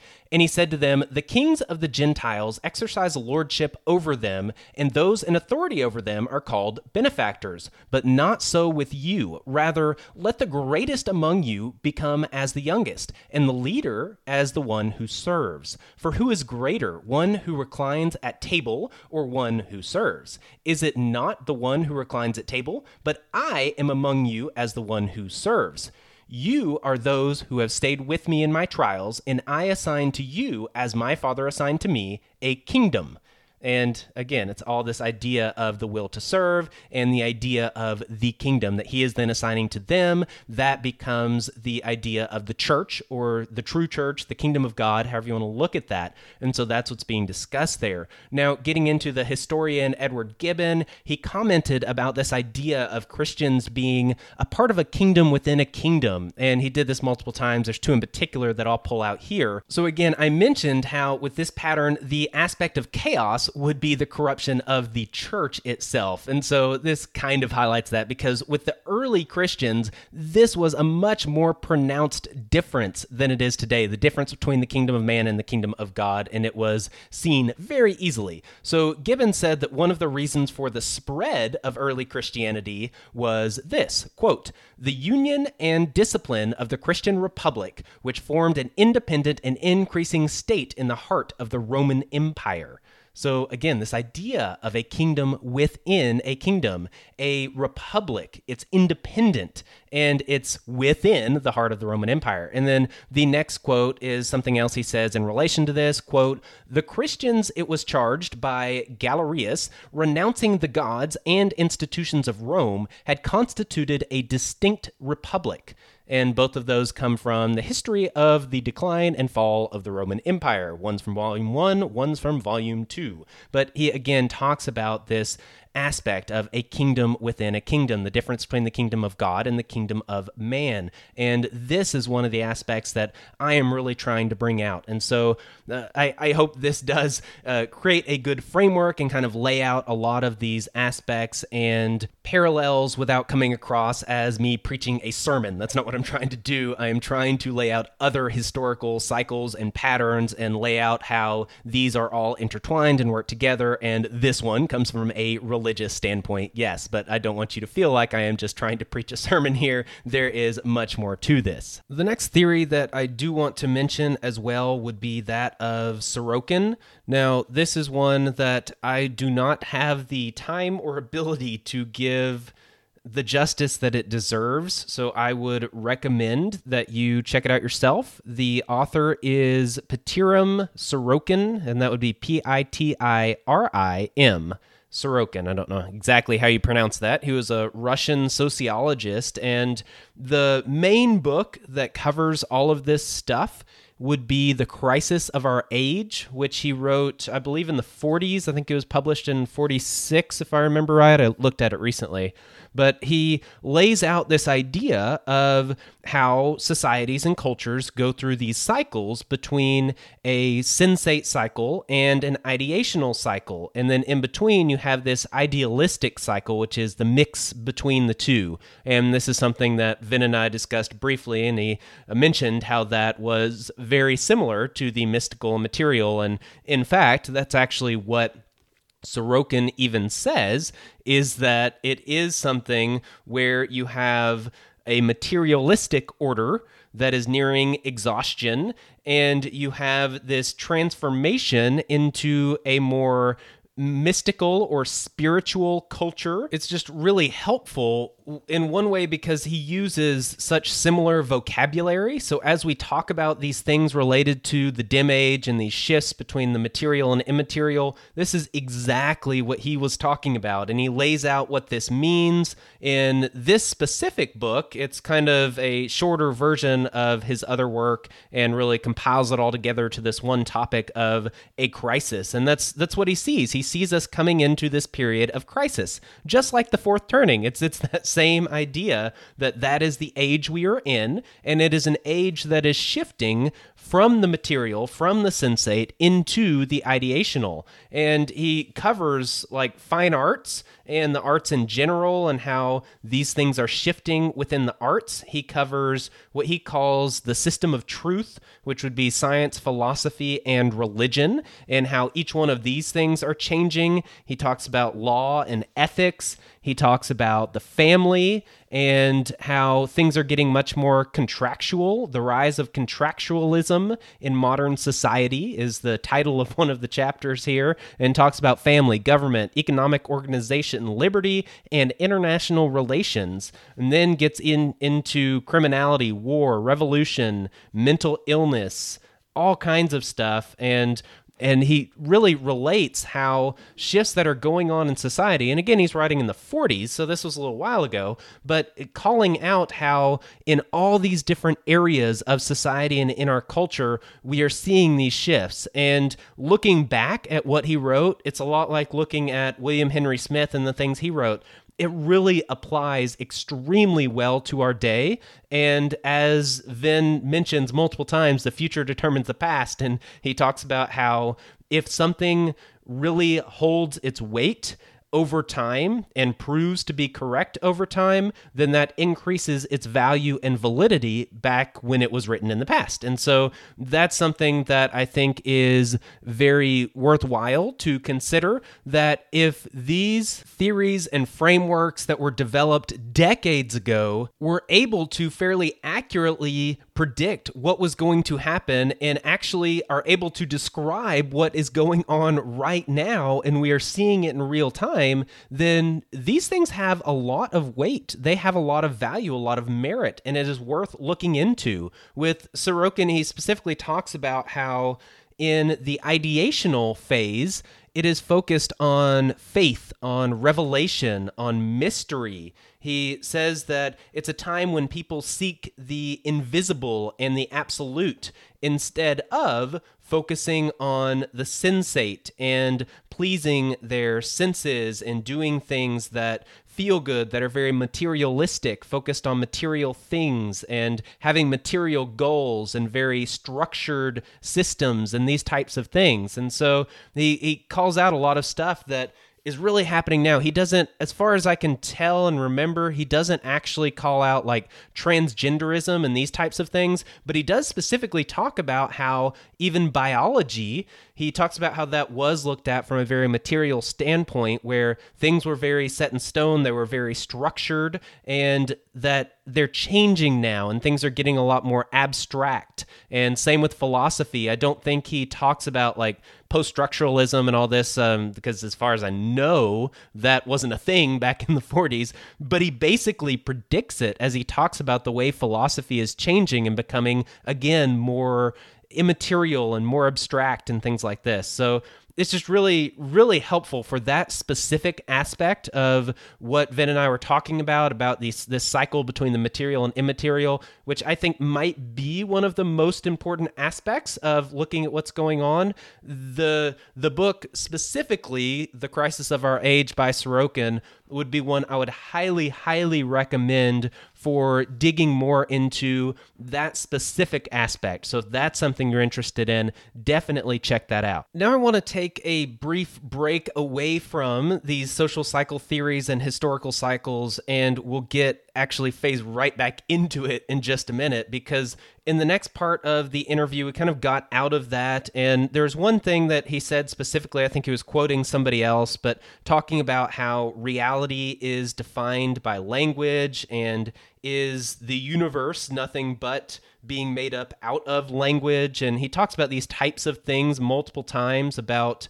reality being defined by the immaterial. And that's something that's worth a look, because reality is defined by language. We can't describe reality in any other way than to use language to describe it. And so we can't describe the material in any other way but then to use the immaterial to express those ideas, to even think those ideas, to have those concepts. Those concepts that we have to help us understand the material in and of themselves are immaterial. They have to be. They're thoughts. And so this is true. And so in a sense, reality is defined by language, but it is more in the sense of a narrative and of rhetoric and how you describe it, how you consider it, and how you contemplate these things and understand these things. That part is true. But I think it is also important to point out the fact that reality in the material world doesn't necessarily change because you perceive it differently, because you change it differently through language or through the immaterial or through your perception. Just because people perceive things differently, it doesn't make the things themselves different. It just makes them perceived as being different. And so there is a distinction there that is worth making. It might seem like there's not really much there and it doesn't really matter and it's just a matter of semantics, but it really can matter depending on how you are using that.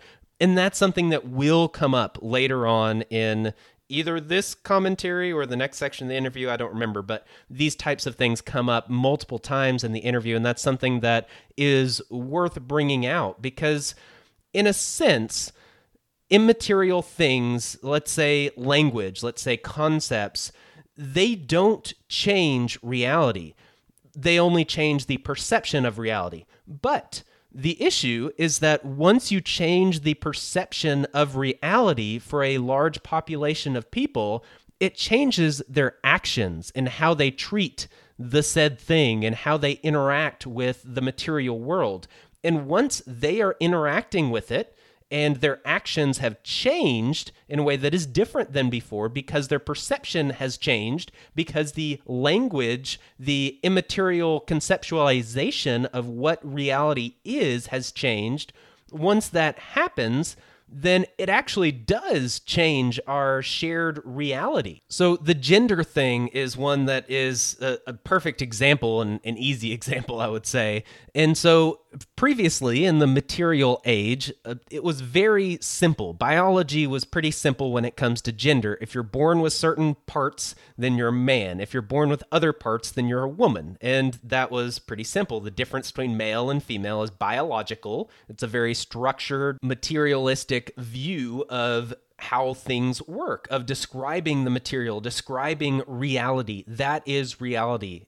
It was reality, maybe we should say. And so getting into the more immaterial view of things, the more mystical or ideational view, gender is no longer determined by the parts that a person has, their biological aspects or the chromosomes that they do or don't have. That is not what determines gender anymore. Now, gender is something that is determined by someone's perception. It's determined by concepts in people's mind, by morality that people have come up with, by language in the way that it is described and defined. That turns into what gender is, what it means to be a man and a woman. But at first, that does not actually change the fact that when someone is born, they have certain chromosomes and they have certain body parts, and biologically they are either male or female. That is still the reality. It might be described differently. It might be viewed and perceived or start to become to be perceived differently, but reality is still the same. Now, the key here is that as perception changes, and it changes within a whole society, and things get to be to the point where the majority of society is viewing things through this immaterial framework, and they are viewing gender as something that is fluid, that can be changed, that's defined by your perceptions and not by your biology. Well, we also at the same time have technology catching up to that as well. And we're getting to the point where now you can change somebody's biology. You can change the balance of hormones within their body. You can change how they look. You can change all of these things to the point to where, because sex and gender are things that are considered, the perception of them is that they are immaterial, and that it's all about how they are perceived by the individual. It's all about the free choice of the individual, because that is the reality of how people perceive them.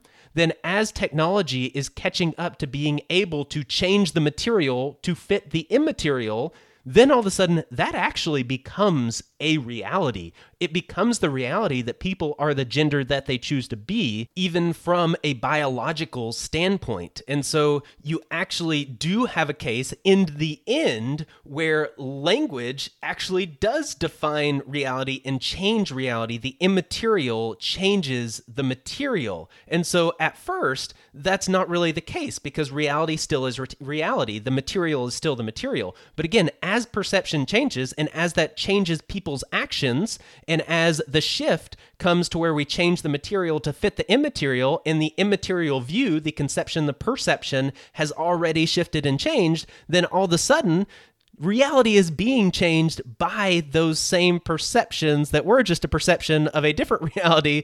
And, it's kind of interesting there, and you might get a little turned around there, but I think hopefully you should see what I am saying there. So on one hand, we should be careful not to think that reality is immaterial, and that the way we perceive and describe things actually changes the way things really are. But on the other hand, as that actually sets in, whether it's true or not, and I'm saying at first it is not true, but as it becomes perceived as true, then it actually does truly change the material and then becomes true. And so it's this really interesting thing, but But to see the difference there actually is pretty important, because we do have to realize that reality, the material world, is the material world. And just because it's perceived differently doesn't change that. But on the other hand, we do always have to keep in mind that that may not remain the case if the perception of it does change, and that takes hold, and that takes root, and that becomes a societal perception. Now, shortly after this, Venn talked about how the university, the idea of the university, is the realm of the thinker class, and that would be the same as the priest class, the intellectual class. That is what Venn was calling the unproductive class, that the only way they're able to do what they can do is because of the merchant class. And so therefore, academia is beholden to the merchants. And he described that pretty well. I think we can see that. And some other examples of that playing out would be something like why you go to college and get a degree. Is it to learn and to truly educate yourself, or is it to get a job? Where are your loyalties? Where are your goals? Is it with the merchant class, or is it with the thinker class? And I would say it's with the merchant class. The merchant class is the one that is dominating your goals and the way that you are directing your life when you choose to go to college. Now, this is the same when you look at knowledge versus skill. Are you going to school in order to learn a certain skill to do a job, or are you going to school in order to gain knowledge and to learn things? Well, again, it is more about gaining the skill so you can get the job than it is about actually truly learning and educating yourself. And so the thinker class, the intellectual class, is not actually passing along this intellectual inheritance. That's not what's going on. They're not truly educating people, but instead they are basically filing people into this kind of corporate assembly line, and they are creating good workers of different types. They're creating good factory workers, good people that follow orders and that follow what the management tells them. They create good managers. They create good business owners. They create people to fill the roles that need to be filled by the merchant class. And so they are providing that for the merchants. They are beholden to the merchants from that standpoint as well. When you look at professors at prestigious universities, oftentimes they spend just as much time, if not more, working on publishing papers and doing research and doing things that make the university look good and look more prestigious. They spend more time doing this than focusing on actually teaching students.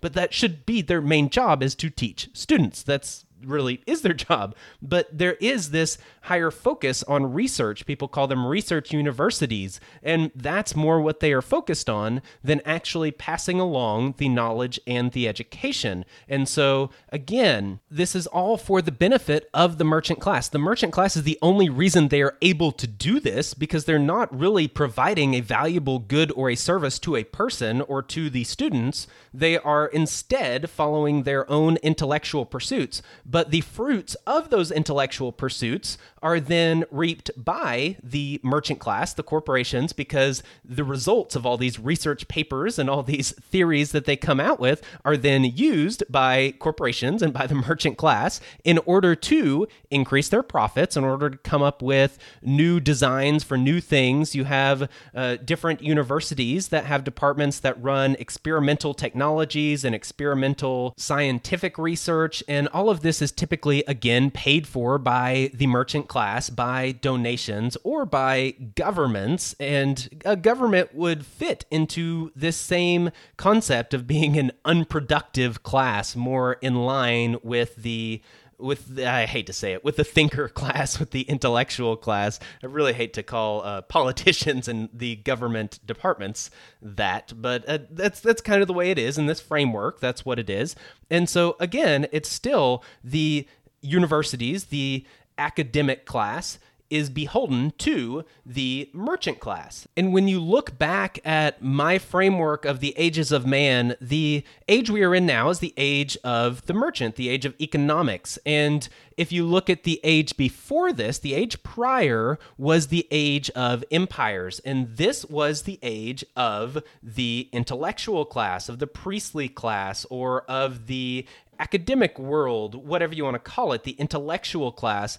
That was their age. And so when we see that in the next age, in the age of economics, you see kind of a corrupted, bastardized, unproductive version of the class that used to run things in the age before, that is one of these cycles that carries through. And that's something that Venn pointed out here, is that we have this corruption, and the fact that things are corrupting are part of that cycle. Even when you look at the cycle of empires, that's the way it is. An empire grows. It first starts off fairly decentralized, fairly small, and as it starts to grow, it usually is something that has a relatively small bureaucracy. It is having to fight to keep what it has and to gain more. So it's basically kept on its toes, so to say. And research shows that dictatorships and monarchies and ruling structures of this type are usually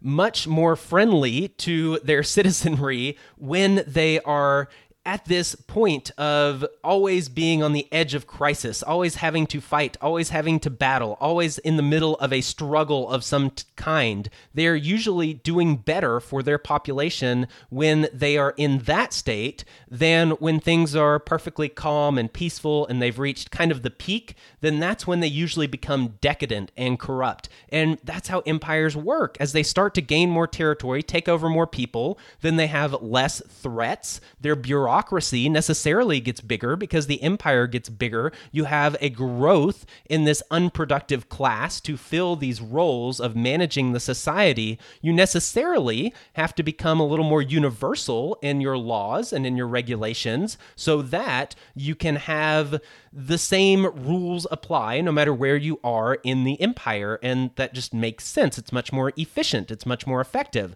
But as these things start to take hold within the empire is hitting its peak, these things start to corrupt and they start to become decadent. And as this happens, it leads to the fall of the said empire, civilization, or whatever you're looking at. And that's part of this cycle of empires, cycle of civilizations. They go through these phases, and corruption is necessarily a part of this. There was an aspect that Venn talked about capitalism and how merchants are earning their profits and how that's becoming corrupted. And that is true. In this age of economics, it's run by capitalism. That's probably the main feature, the main economic system that has been used in this age. And the idea is that you use capital, you invest it into solving problems and earning a profit. That's the investment. And then you reap the rewards. You earn those profits because you have provided a good or service at a good price of a good enough quality that people, the market, they're interested in buying said thing.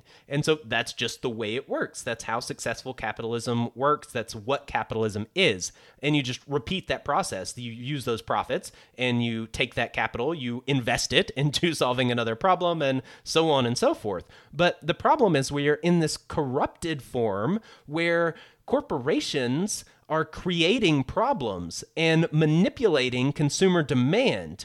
They are using government regulation to further influence, and this is how they are getting their profits. Governments are using this same format too, but we are sticking to the merchant class right now because they are the ones that are ultimately in charge of this current age of economics. And so what happens is instead of a company solving a problem for a good price and of a good quality so that the market wants it and buys it, and then the company makes profits and reinvests the capital and so on and so forth. Instead of that, they are creating their own problems to solve. They are creating the demand that didn't exist before because marketing, propaganda, it's the same thing, because propaganda, mass psychology has reached a level where they can do this. They can influence the demand. They can turn a whole society into a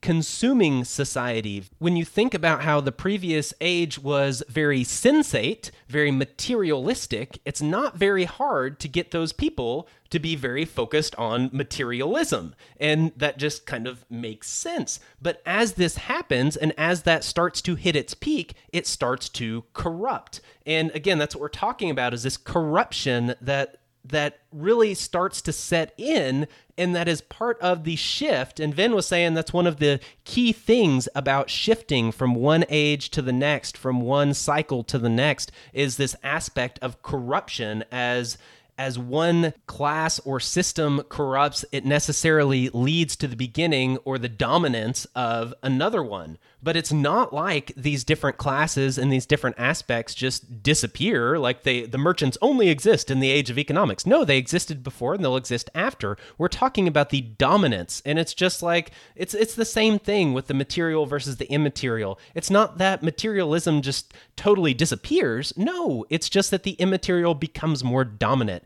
and vice versa. It's not that religions disappear in a sensate age. No, they're actually alive and well, but that is not true religion. At least true spirituality is not going to dominate that society, that culture, in a sensate, in a materialistic age. And so that's how these things work. Now I want to get back to the historical cycles and get back to my own framework that I've made to kind of really lay this out, how this works. I'm going to go through each one of the ages. I'm not going to go through all the different aspects, but I'm going to go through the ones that should really stand out to you based on the things that I have gone over. Everything from when I talked about William Henry Smith and the will to live, the will to make, the will to control, and so on. And when we also look at this aspect of the corruption of one age or one class that leads to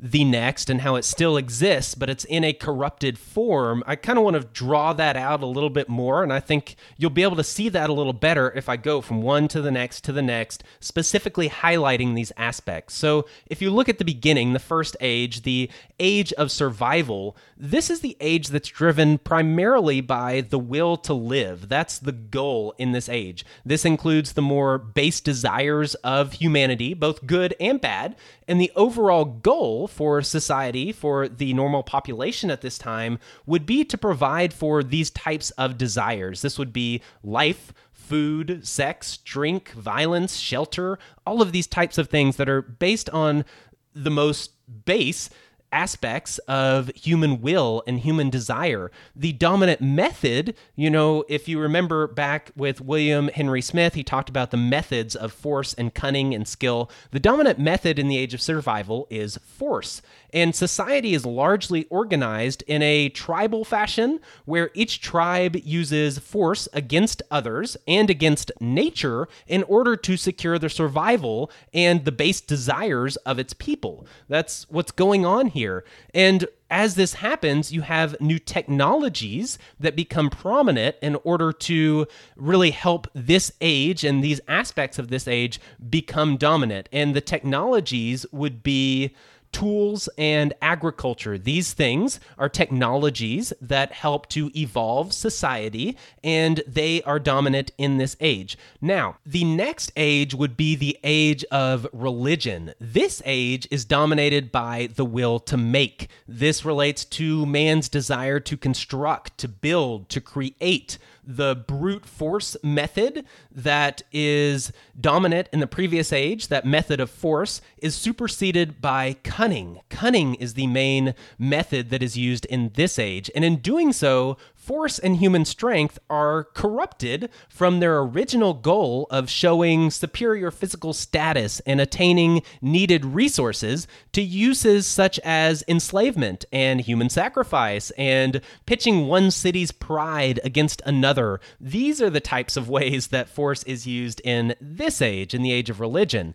This is indicative of the survival focus of the previous age being corrupted into an elite group deciding who survives survives and under what conditions.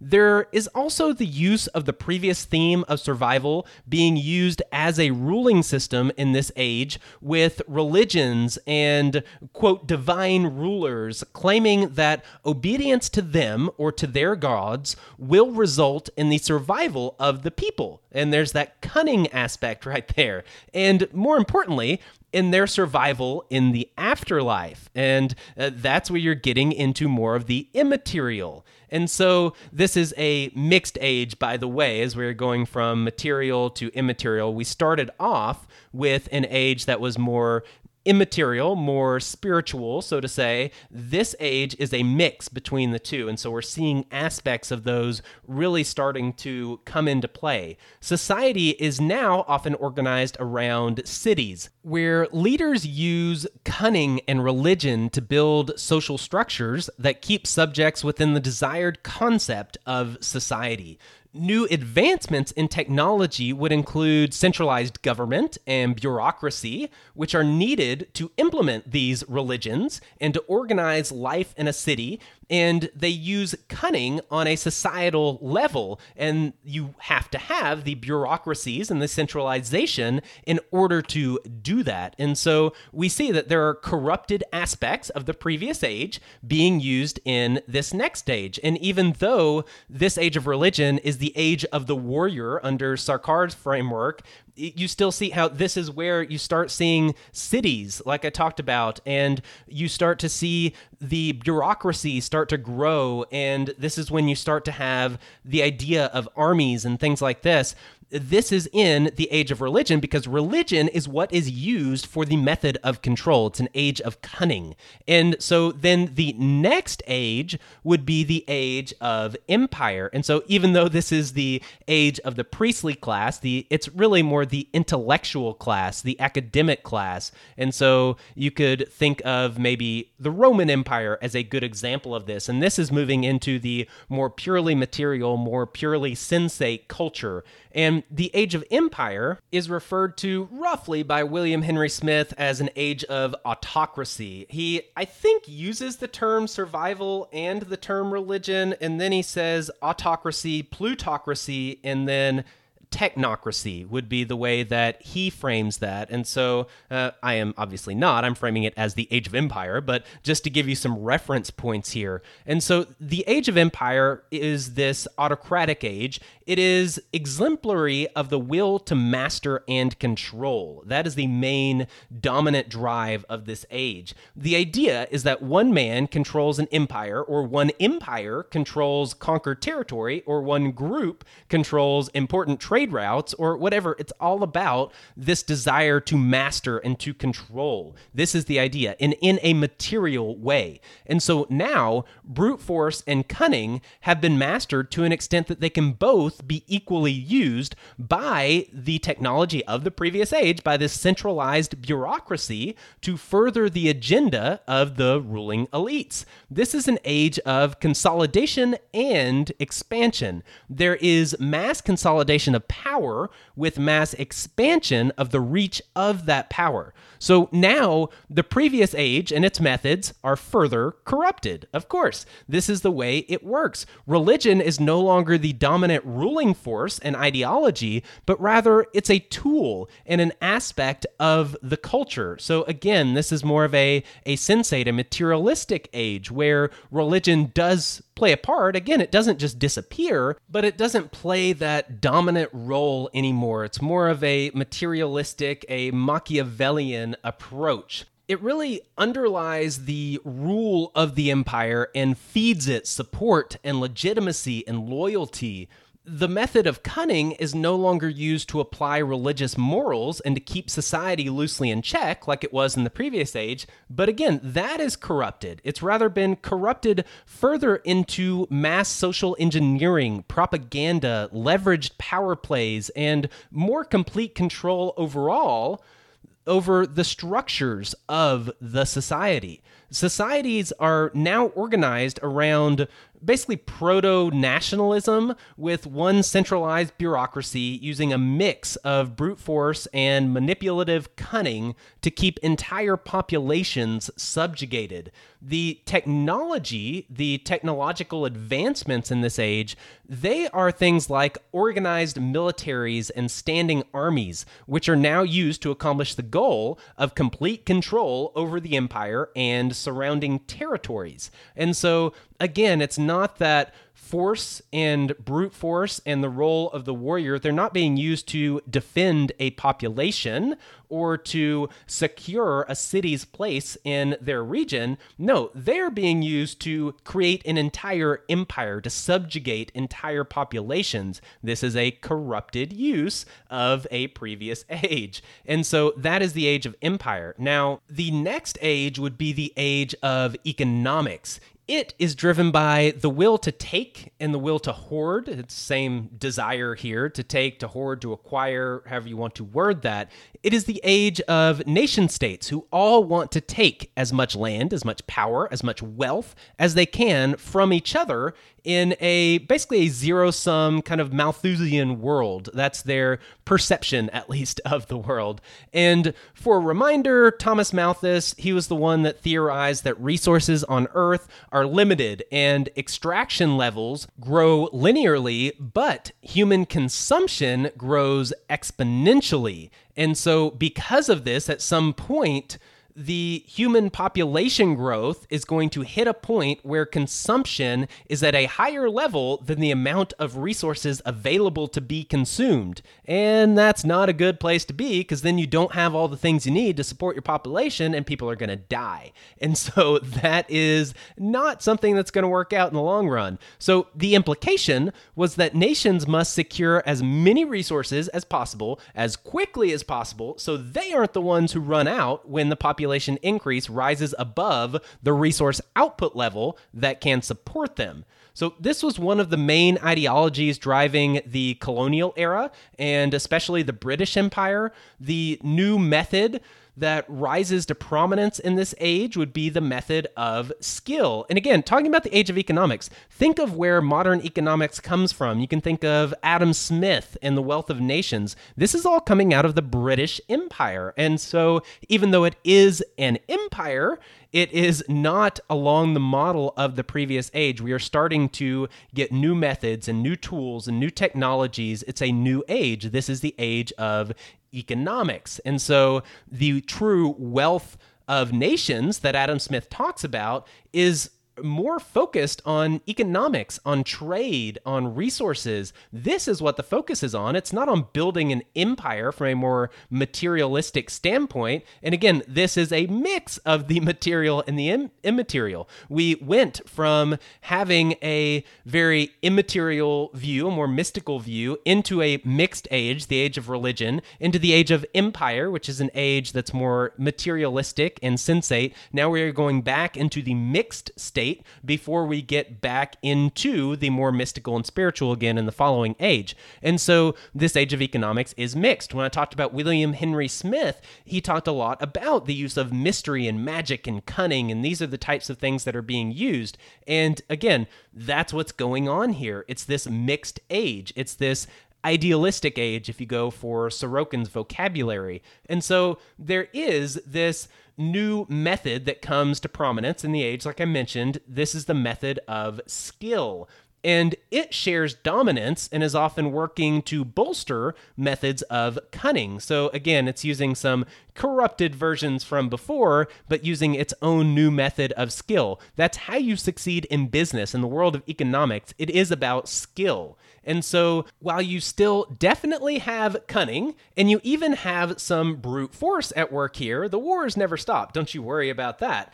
That is now not the dominant method that's being used. So again, you have brute force, and it's used when all else fails. But cunning is always running in the background, with skill in the use of this cunning often being the deciding factor for success. So think about how wars are fought and think about war strategy. This is often the thing. So it's not about numbers. It's not about purely brute force. It's about tactics and strategy, but it's really about who has the skill to carry out that strategy and has the people who have those skills in play so that they can carry that out effectively. So cunning and skill now play the largest role in battles and warfare versus the earlier dominance of sheer brute force and numbers.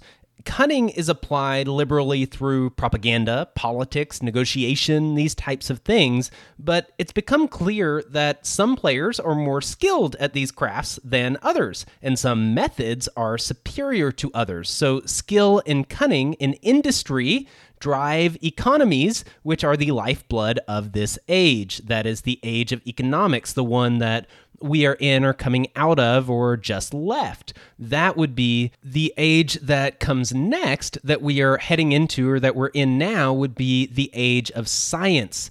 The age of science is governed by the will to know. This would be the age of technocracy by William Henry Smith. This would be the age that we are probably headed into, or maybe overlaps the fourth turning with the first turning. And the first turning is probably where it really sets in if you look at the fourth turning framework here. And so we're probably in the middle of this mix between the two. And so this is the age that is dominated by the more mystical mindset, the ideational mindset, the immaterial mindset.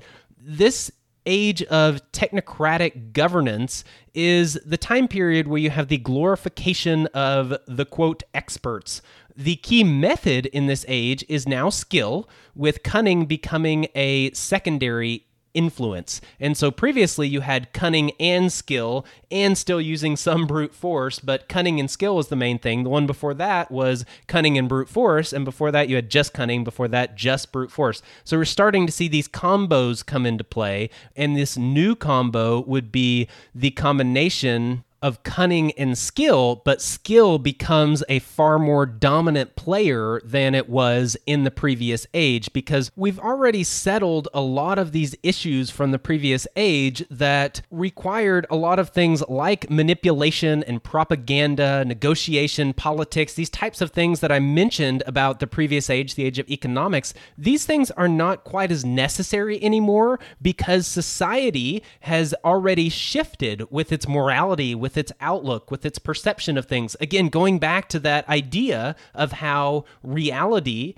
is shaped by perception, by the immaterial, by the mystical, and how that might not be true at first, but once society really changes and once society really takes that to heart and starts to see things and perceive things differently as a society, once that becomes the morality, the ideology of a whole society, it actually does change reality. And once that sets in, you no longer really need the manipulation aspect to make it set in. That's still running in the background, yes, but it's no longer dominant. Now skill is dominant. Now you can really focus on the aspects of skill. So now the technocrats have the skill and technology to implement social engineering goals effectively and efficiently. The masses not only rarely meaningfully rebel, but they actually support the tools and methods of the expert technocrats. They look to them. They trust the experts.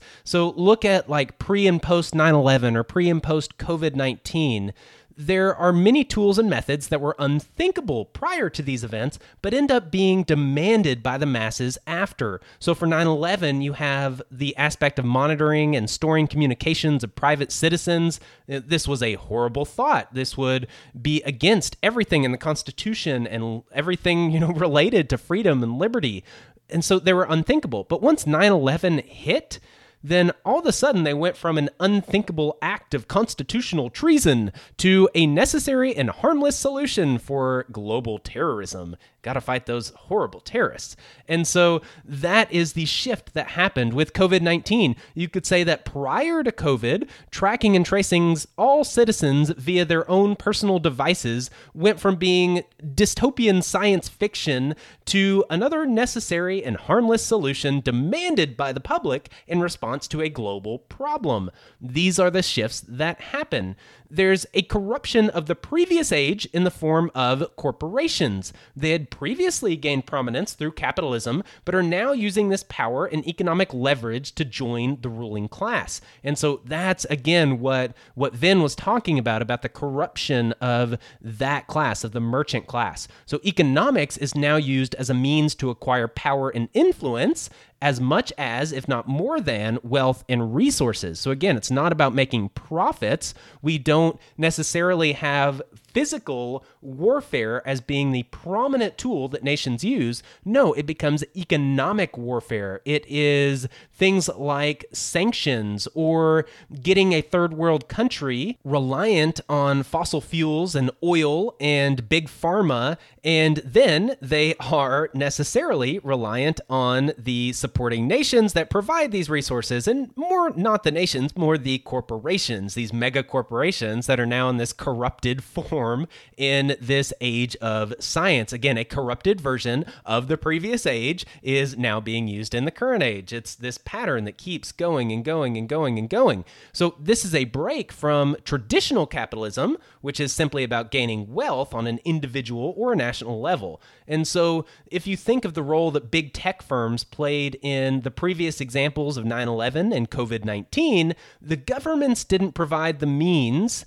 They didn't provide the technologies for these applications. It was big tech. They were the ones that provided the software, the sensors, the data storage, the algorithms. Big tech provided these things and then partnered with the government to implement the projects using their own technologies, and thus gaining significant power behind the scenes. And that's the way things really played out. Again, the merchant class is the one that truly has the power. And as we shift into this age of science, into this idea of technocracy, again, go back to William Henry Smith. What is a technocracy? It's a system where you have this council of scientists, these technocrats, these technicians, the engineers, the scientists, these types that are, this class of people. Go back to Plato, the philosopher kings that are governed by the will to know. They are the ones that not only have the power, but that the masses want to have the power. But again, it's not that governments just totally disappear. It's not that politics drop off the stage of the earth. No, they're still there. They're just a little more corrupted and playing a little more in the background, and that's the way things work. So again, it's the same pattern that plays over and over and over again. There are some things that I was reading recently. I read through Ted Kaczynski's Technological Slavery, which I would highly, highly, highly recommend if you are interested in these things, because he talks about the progress of technology and how that it really dictates the progress of a society, and not so much in a positive way. But a lot of the things he says is absolutely spot on. So let me read you, this is paragraph 131 of Technological Slavery. Technicians, we use this term in its broad sense to describe all those who perform a specialized task that requires training, tend to be so involved in their work, their surrogate activity, that when a conflict arises between their technical work and freedom, they almost always decide in favor of their technical work.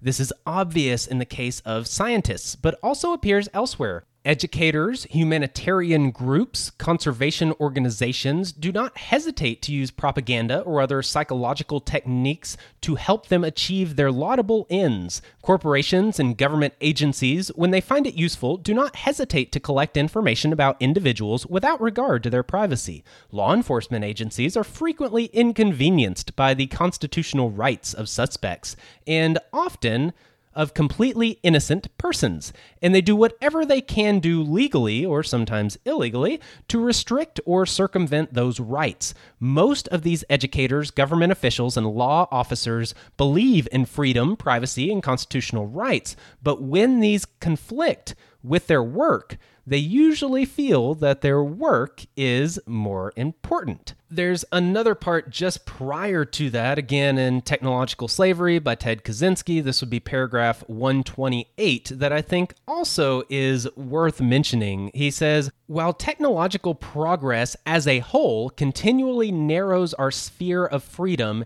each new technical advance considered by itself appears to be desirable. Electricity, indoor plumbing, rapid long-distance communications, how could one argue against any of these things, or against any other of the innumerable technical advances that have made modern society? It would have been absurd to resist the introduction of the telephone, for example. It offered many advantages and no disadvantages. Yet, as we explained in paragraphs 59 through 76, all these technical advances taken together have created a world in which the average man's fate is no longer in his own hands or in the hands of his neighbors and friends, but in those of politicians, corporation executives, and remote anonymous technicians and bureaucrats whom he as an individual has no power to influence.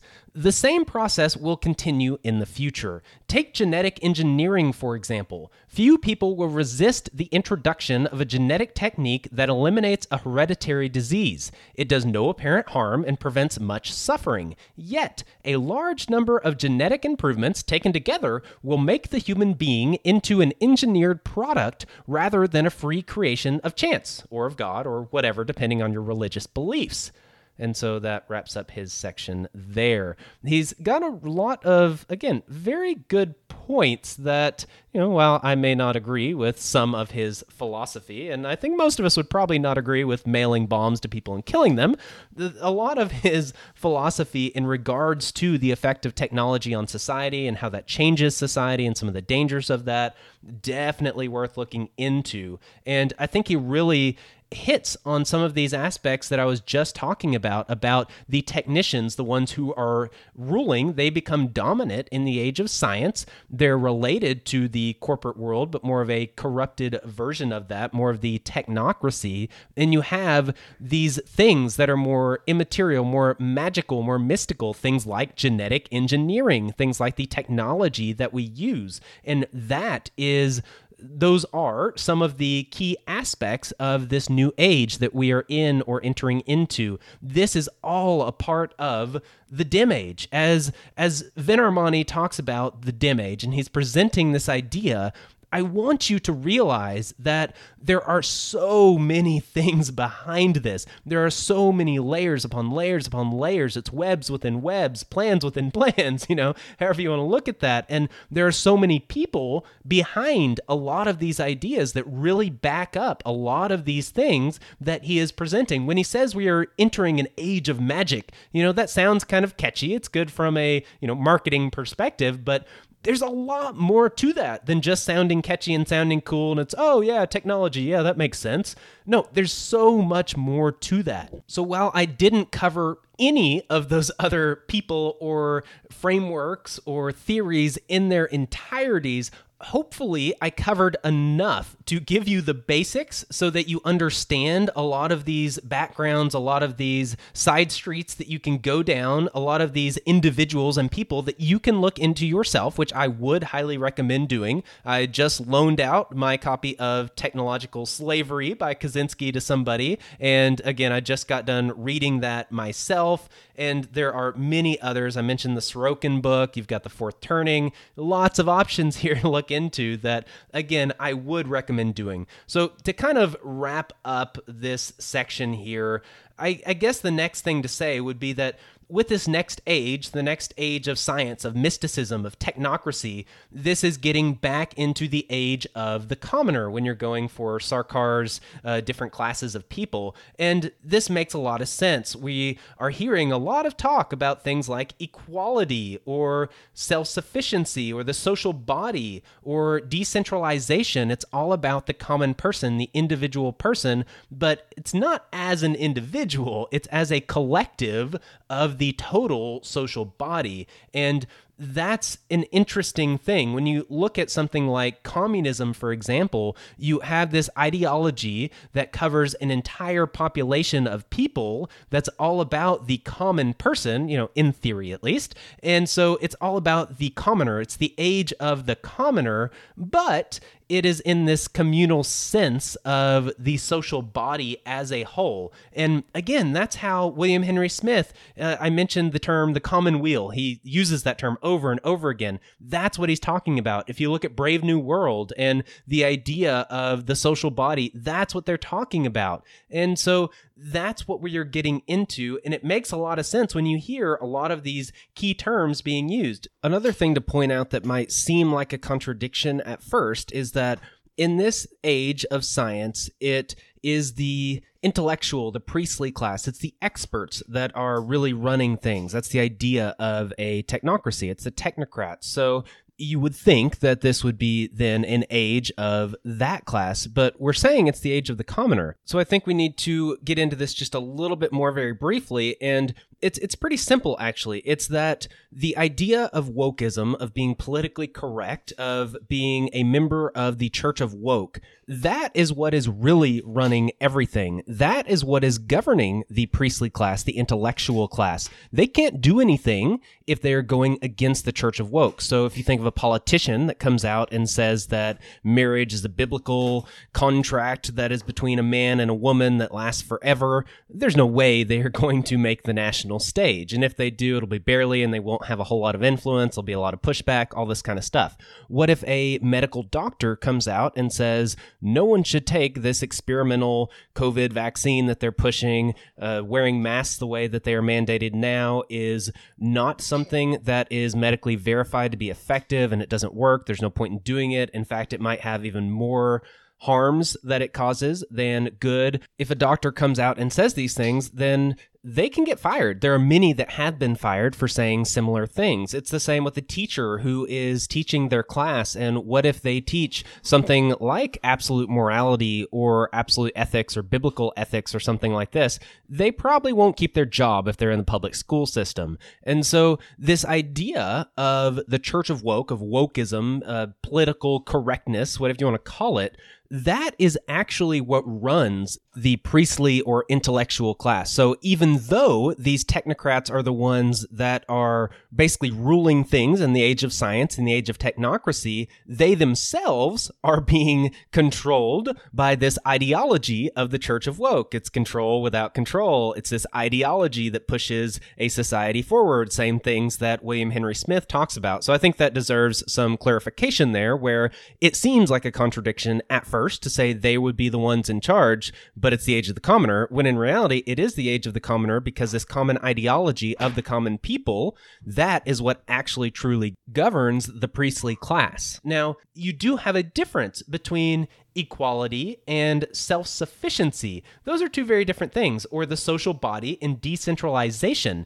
Now, while they can be used together, and there probably will be aspects of both, I would recommend that we focus on the latter rather than the former, on self-sufficiency, on decentralization, on these aspects of the age of the commoner, just like I had mentioned earlier on about the difference between the idea of the kingdom of God and the ideas of the Church of Woke. These are two different frameworks. These are two different ways of approaching the dim age and approaching how we live our lives. And so while they are still under similar frameworks, I would say, it's still a theocracy, whether you go for the kingdom of God or go for the Church of Woke. But they are very different theocracies. And while it's still the age of the commoner, whether you look at decentralization and self-sufficiency or whether you look at the social body and equality, there is still a very big difference between those two different ways that you can look at it. Now, in previous transitions, and I guess the easiest example would be the one that I did the second season of my podcast on, that would be the Reformation time period. That would be,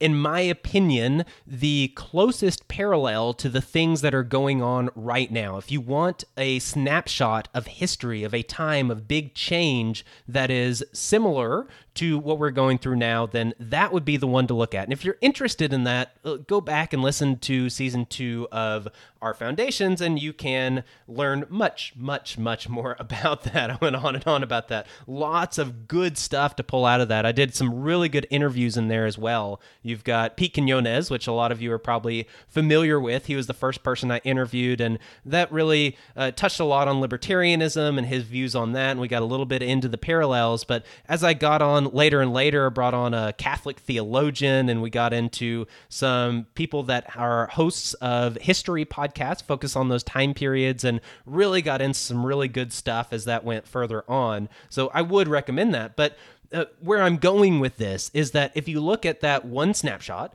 or if you look at a framework like the fourth turning, or if you look at the example of the cycle of empires, when you hit this age of transition, when you hit this fourth turning, this crisis period, when you hit the peak decadence and corruption of a civilization or an empire, the transition period after that, let's say the 30 Years' War, for example, or after the fall of Rome in the Dark Ages, these are some tough time periods. These are not great, in a lot of ways for society. And so there are many reasons why being aware of this, that we're going through a transitional age and that there's a lot of baggage that comes with this. There are a lot of historical precedents that will tell us that we should be aware and we should be preparing in some ways for that. Now, I'm not telling you to be a 100% prepper and prepare for the apocalypse and the end of the world, but I would say that it would be a very good idea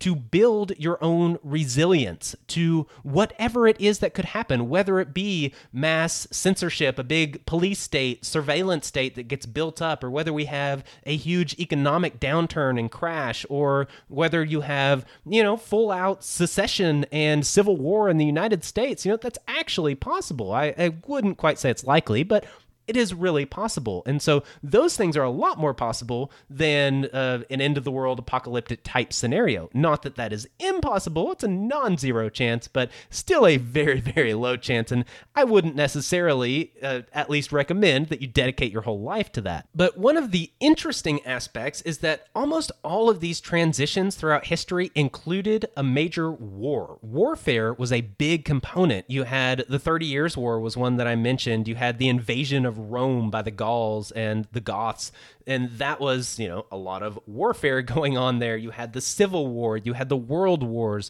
A lot of times there is warfare going on, major wars that happen, and that could happen. We could have a World War III type scenario. But the other, and what I would hope would be the actual way it would play out, is that if there is this aspect of warfare in this transitional period, which again, historically, there's a very good chance of that if these patterns continue, there is a chance that this is actually more of an economic war and a technological war. And like I mentioned when I went through the ages of man and how these things are changing, when you hit the age of economics, economic tools are used more than warfare, than physical warfare. It's not that the wars end. They, obviously never end, but you have this use of things like sanctions and economic dependency and conditions for entering the world markets and all these kinds of things.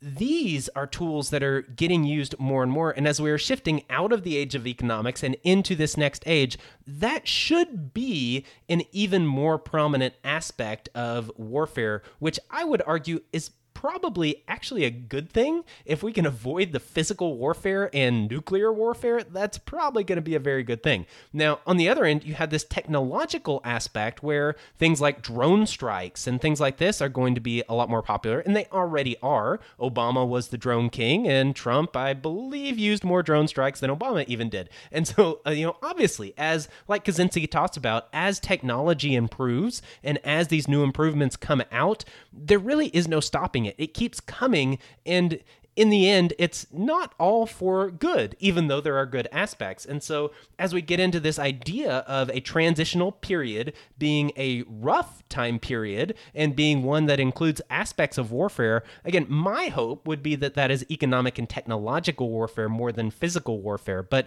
either way, it's the whole point that the transitional period is rough, and it probably will involve something of this sort. So being aware of that, how these things have played out throughout history, how these cycles are being predicted is very helpful. And with that, I'm going to stop. This is a 2-hour-long episode. I was planning on doing 1 hour and getting through all my notes, and now I've done 2 hours and got through half my notes. And so I don't know what I'm going to do. We'll see. I guess I have to. I guess the next episode is going to be another elaboration episode where I actually get into the is and the ought and talking about the theocratic technocracy and the role of Christianity and pop Christianity, the kingdom of God versus the church of woke and the different extremes there. That I guess that's what I will be getting into in the next section. But this section that I just did, this whole episode, I didn't want to break any of that up because as you can tell, it is all connected and they are so closely intertwined and connected, and they all have all these different aspects that are so similar. Like Vin talked about the idea of the sensate versus the ideational. He knew what I meant, even though he had never heard that before, because they are so similar, because they're pointing out the same thing. But as you can tell, there are so many other aspects to all these different theories and all these other frameworks and such that it really is very enlightening to be able to look into all of these different individual ones and then mesh all these things together. And I'm currently working on a book that kind of does that. It was going to be like a few side chapters to a different book I'm working on, and it'll probably be its own book in and of itself. But that's something, again, that I've dedicated a lot of research to. And so hopefully I can present that in such a way that it really brings out some more insight and understanding to the interview that Vin and I did and the things that we are saying. And that's my goal with these episodes, is to really bring out that depth that was there, but, without doing a 10-hour long interview, we can't get into all these things. Some of these are just side comments, but there's so much behind it. And so that's what's going on here. Now, I will say that if you are new to the podcast, at the very least, start off with the first segment of the Vin Armani interview, without a doubt. But if you're interested in these other things, I mentioned season 2 about the parallel with the Reformation. Season 1 was all about the evolution of systems in our society, the education system, the governmental system, the economic system, and how those changed, and wrapped up with everything from blockchain to homeschooling to agorism and basically all these alternative movements kind of at the end of the evolution, at least according to our current time frame where we are now today. And then the current season that we are in now is kind of this, actually it's not really a season in and of itself, it's this interim period in between season 2 and 3. I've done a lot of personal opinion episodes and current updates and things like that you might be interested in. You can peruse those as well. And the next season we will get into this idea of the early church and the kingdom of God. So if you're new to the podcast, that should help you out. And if your own podcast player doesn't let you go all the way back to the beginning, just go to the website. There's a link in the show notes and you can go all the way back to episode 1 because it is chronological. So if that's something you have a desire to do, start at the very beginning. It definitely will help. Kind of like how all these theories build on themselves. It's the same thing with especially season 1 of the show. So that's everything, I think. Thank you very much for listening and for being a part of this dive that we're doing into all of these different things. I am very encouraged to see that a lot of people are very interested in this. I think this message really resonates. It really gives a way for us to understand the craziness that's going on in our society and the craziness that, I don't know, just talking to people and seeing what's going on, it just seems crazy. But when you look at it from this framework, from all these things that we're talking about, everything involved surrounding the dim age theory, it makes a lot more sense when we can see it through this lens. And so I am very encouraged that there is a lot of interest in this and that you are here listening. So thank you. And thank you especially if you have left a review or a rating. If you are interested, you can follow on Twitter. There's a link in the show notes there. Again, I mentioned the website. There's more stuff on there. For those of you that are supporters on Patreon, thank you very much. At some point, I will put the entire interview on the Patreon page, and you have a private podcast feed, and you can get that on there. I also have done 2 appearances recently on other podcasts, and I'll upload those on there. I guess I can go ahead and make a shout out for that. I was on the Oddcast Feet Odd Man, and on that podcast, he covers a lot of things related to, especially conspiracy and things like that, and he's got a lot of really interesting interviews he's done and topics that he's covered, and I went on there and talked about Christian agorism and the kingdom of God and the dim age theory and how all of these things really connect together, and it was a really interesting interview. I enjoyed it. He said he really enjoyed it, and had some of his listeners have come over and started to get interested in this series of episodes as well. So if you're coming from there and that's where you heard about this, thank you for being here. Thank you for listening. If you're interested in more about those types of things, go listen to that interview that I did on the Oddcast. I think it was a good one as well. And so with that, I think we are all done here. Thank you very much for all of your support of all kinds. Please come back next time. I'm out. Peace. This has been another episode of Our Foundations podcast. Thank you for listening. Goodbye. Yeah, thank you. Goodbye.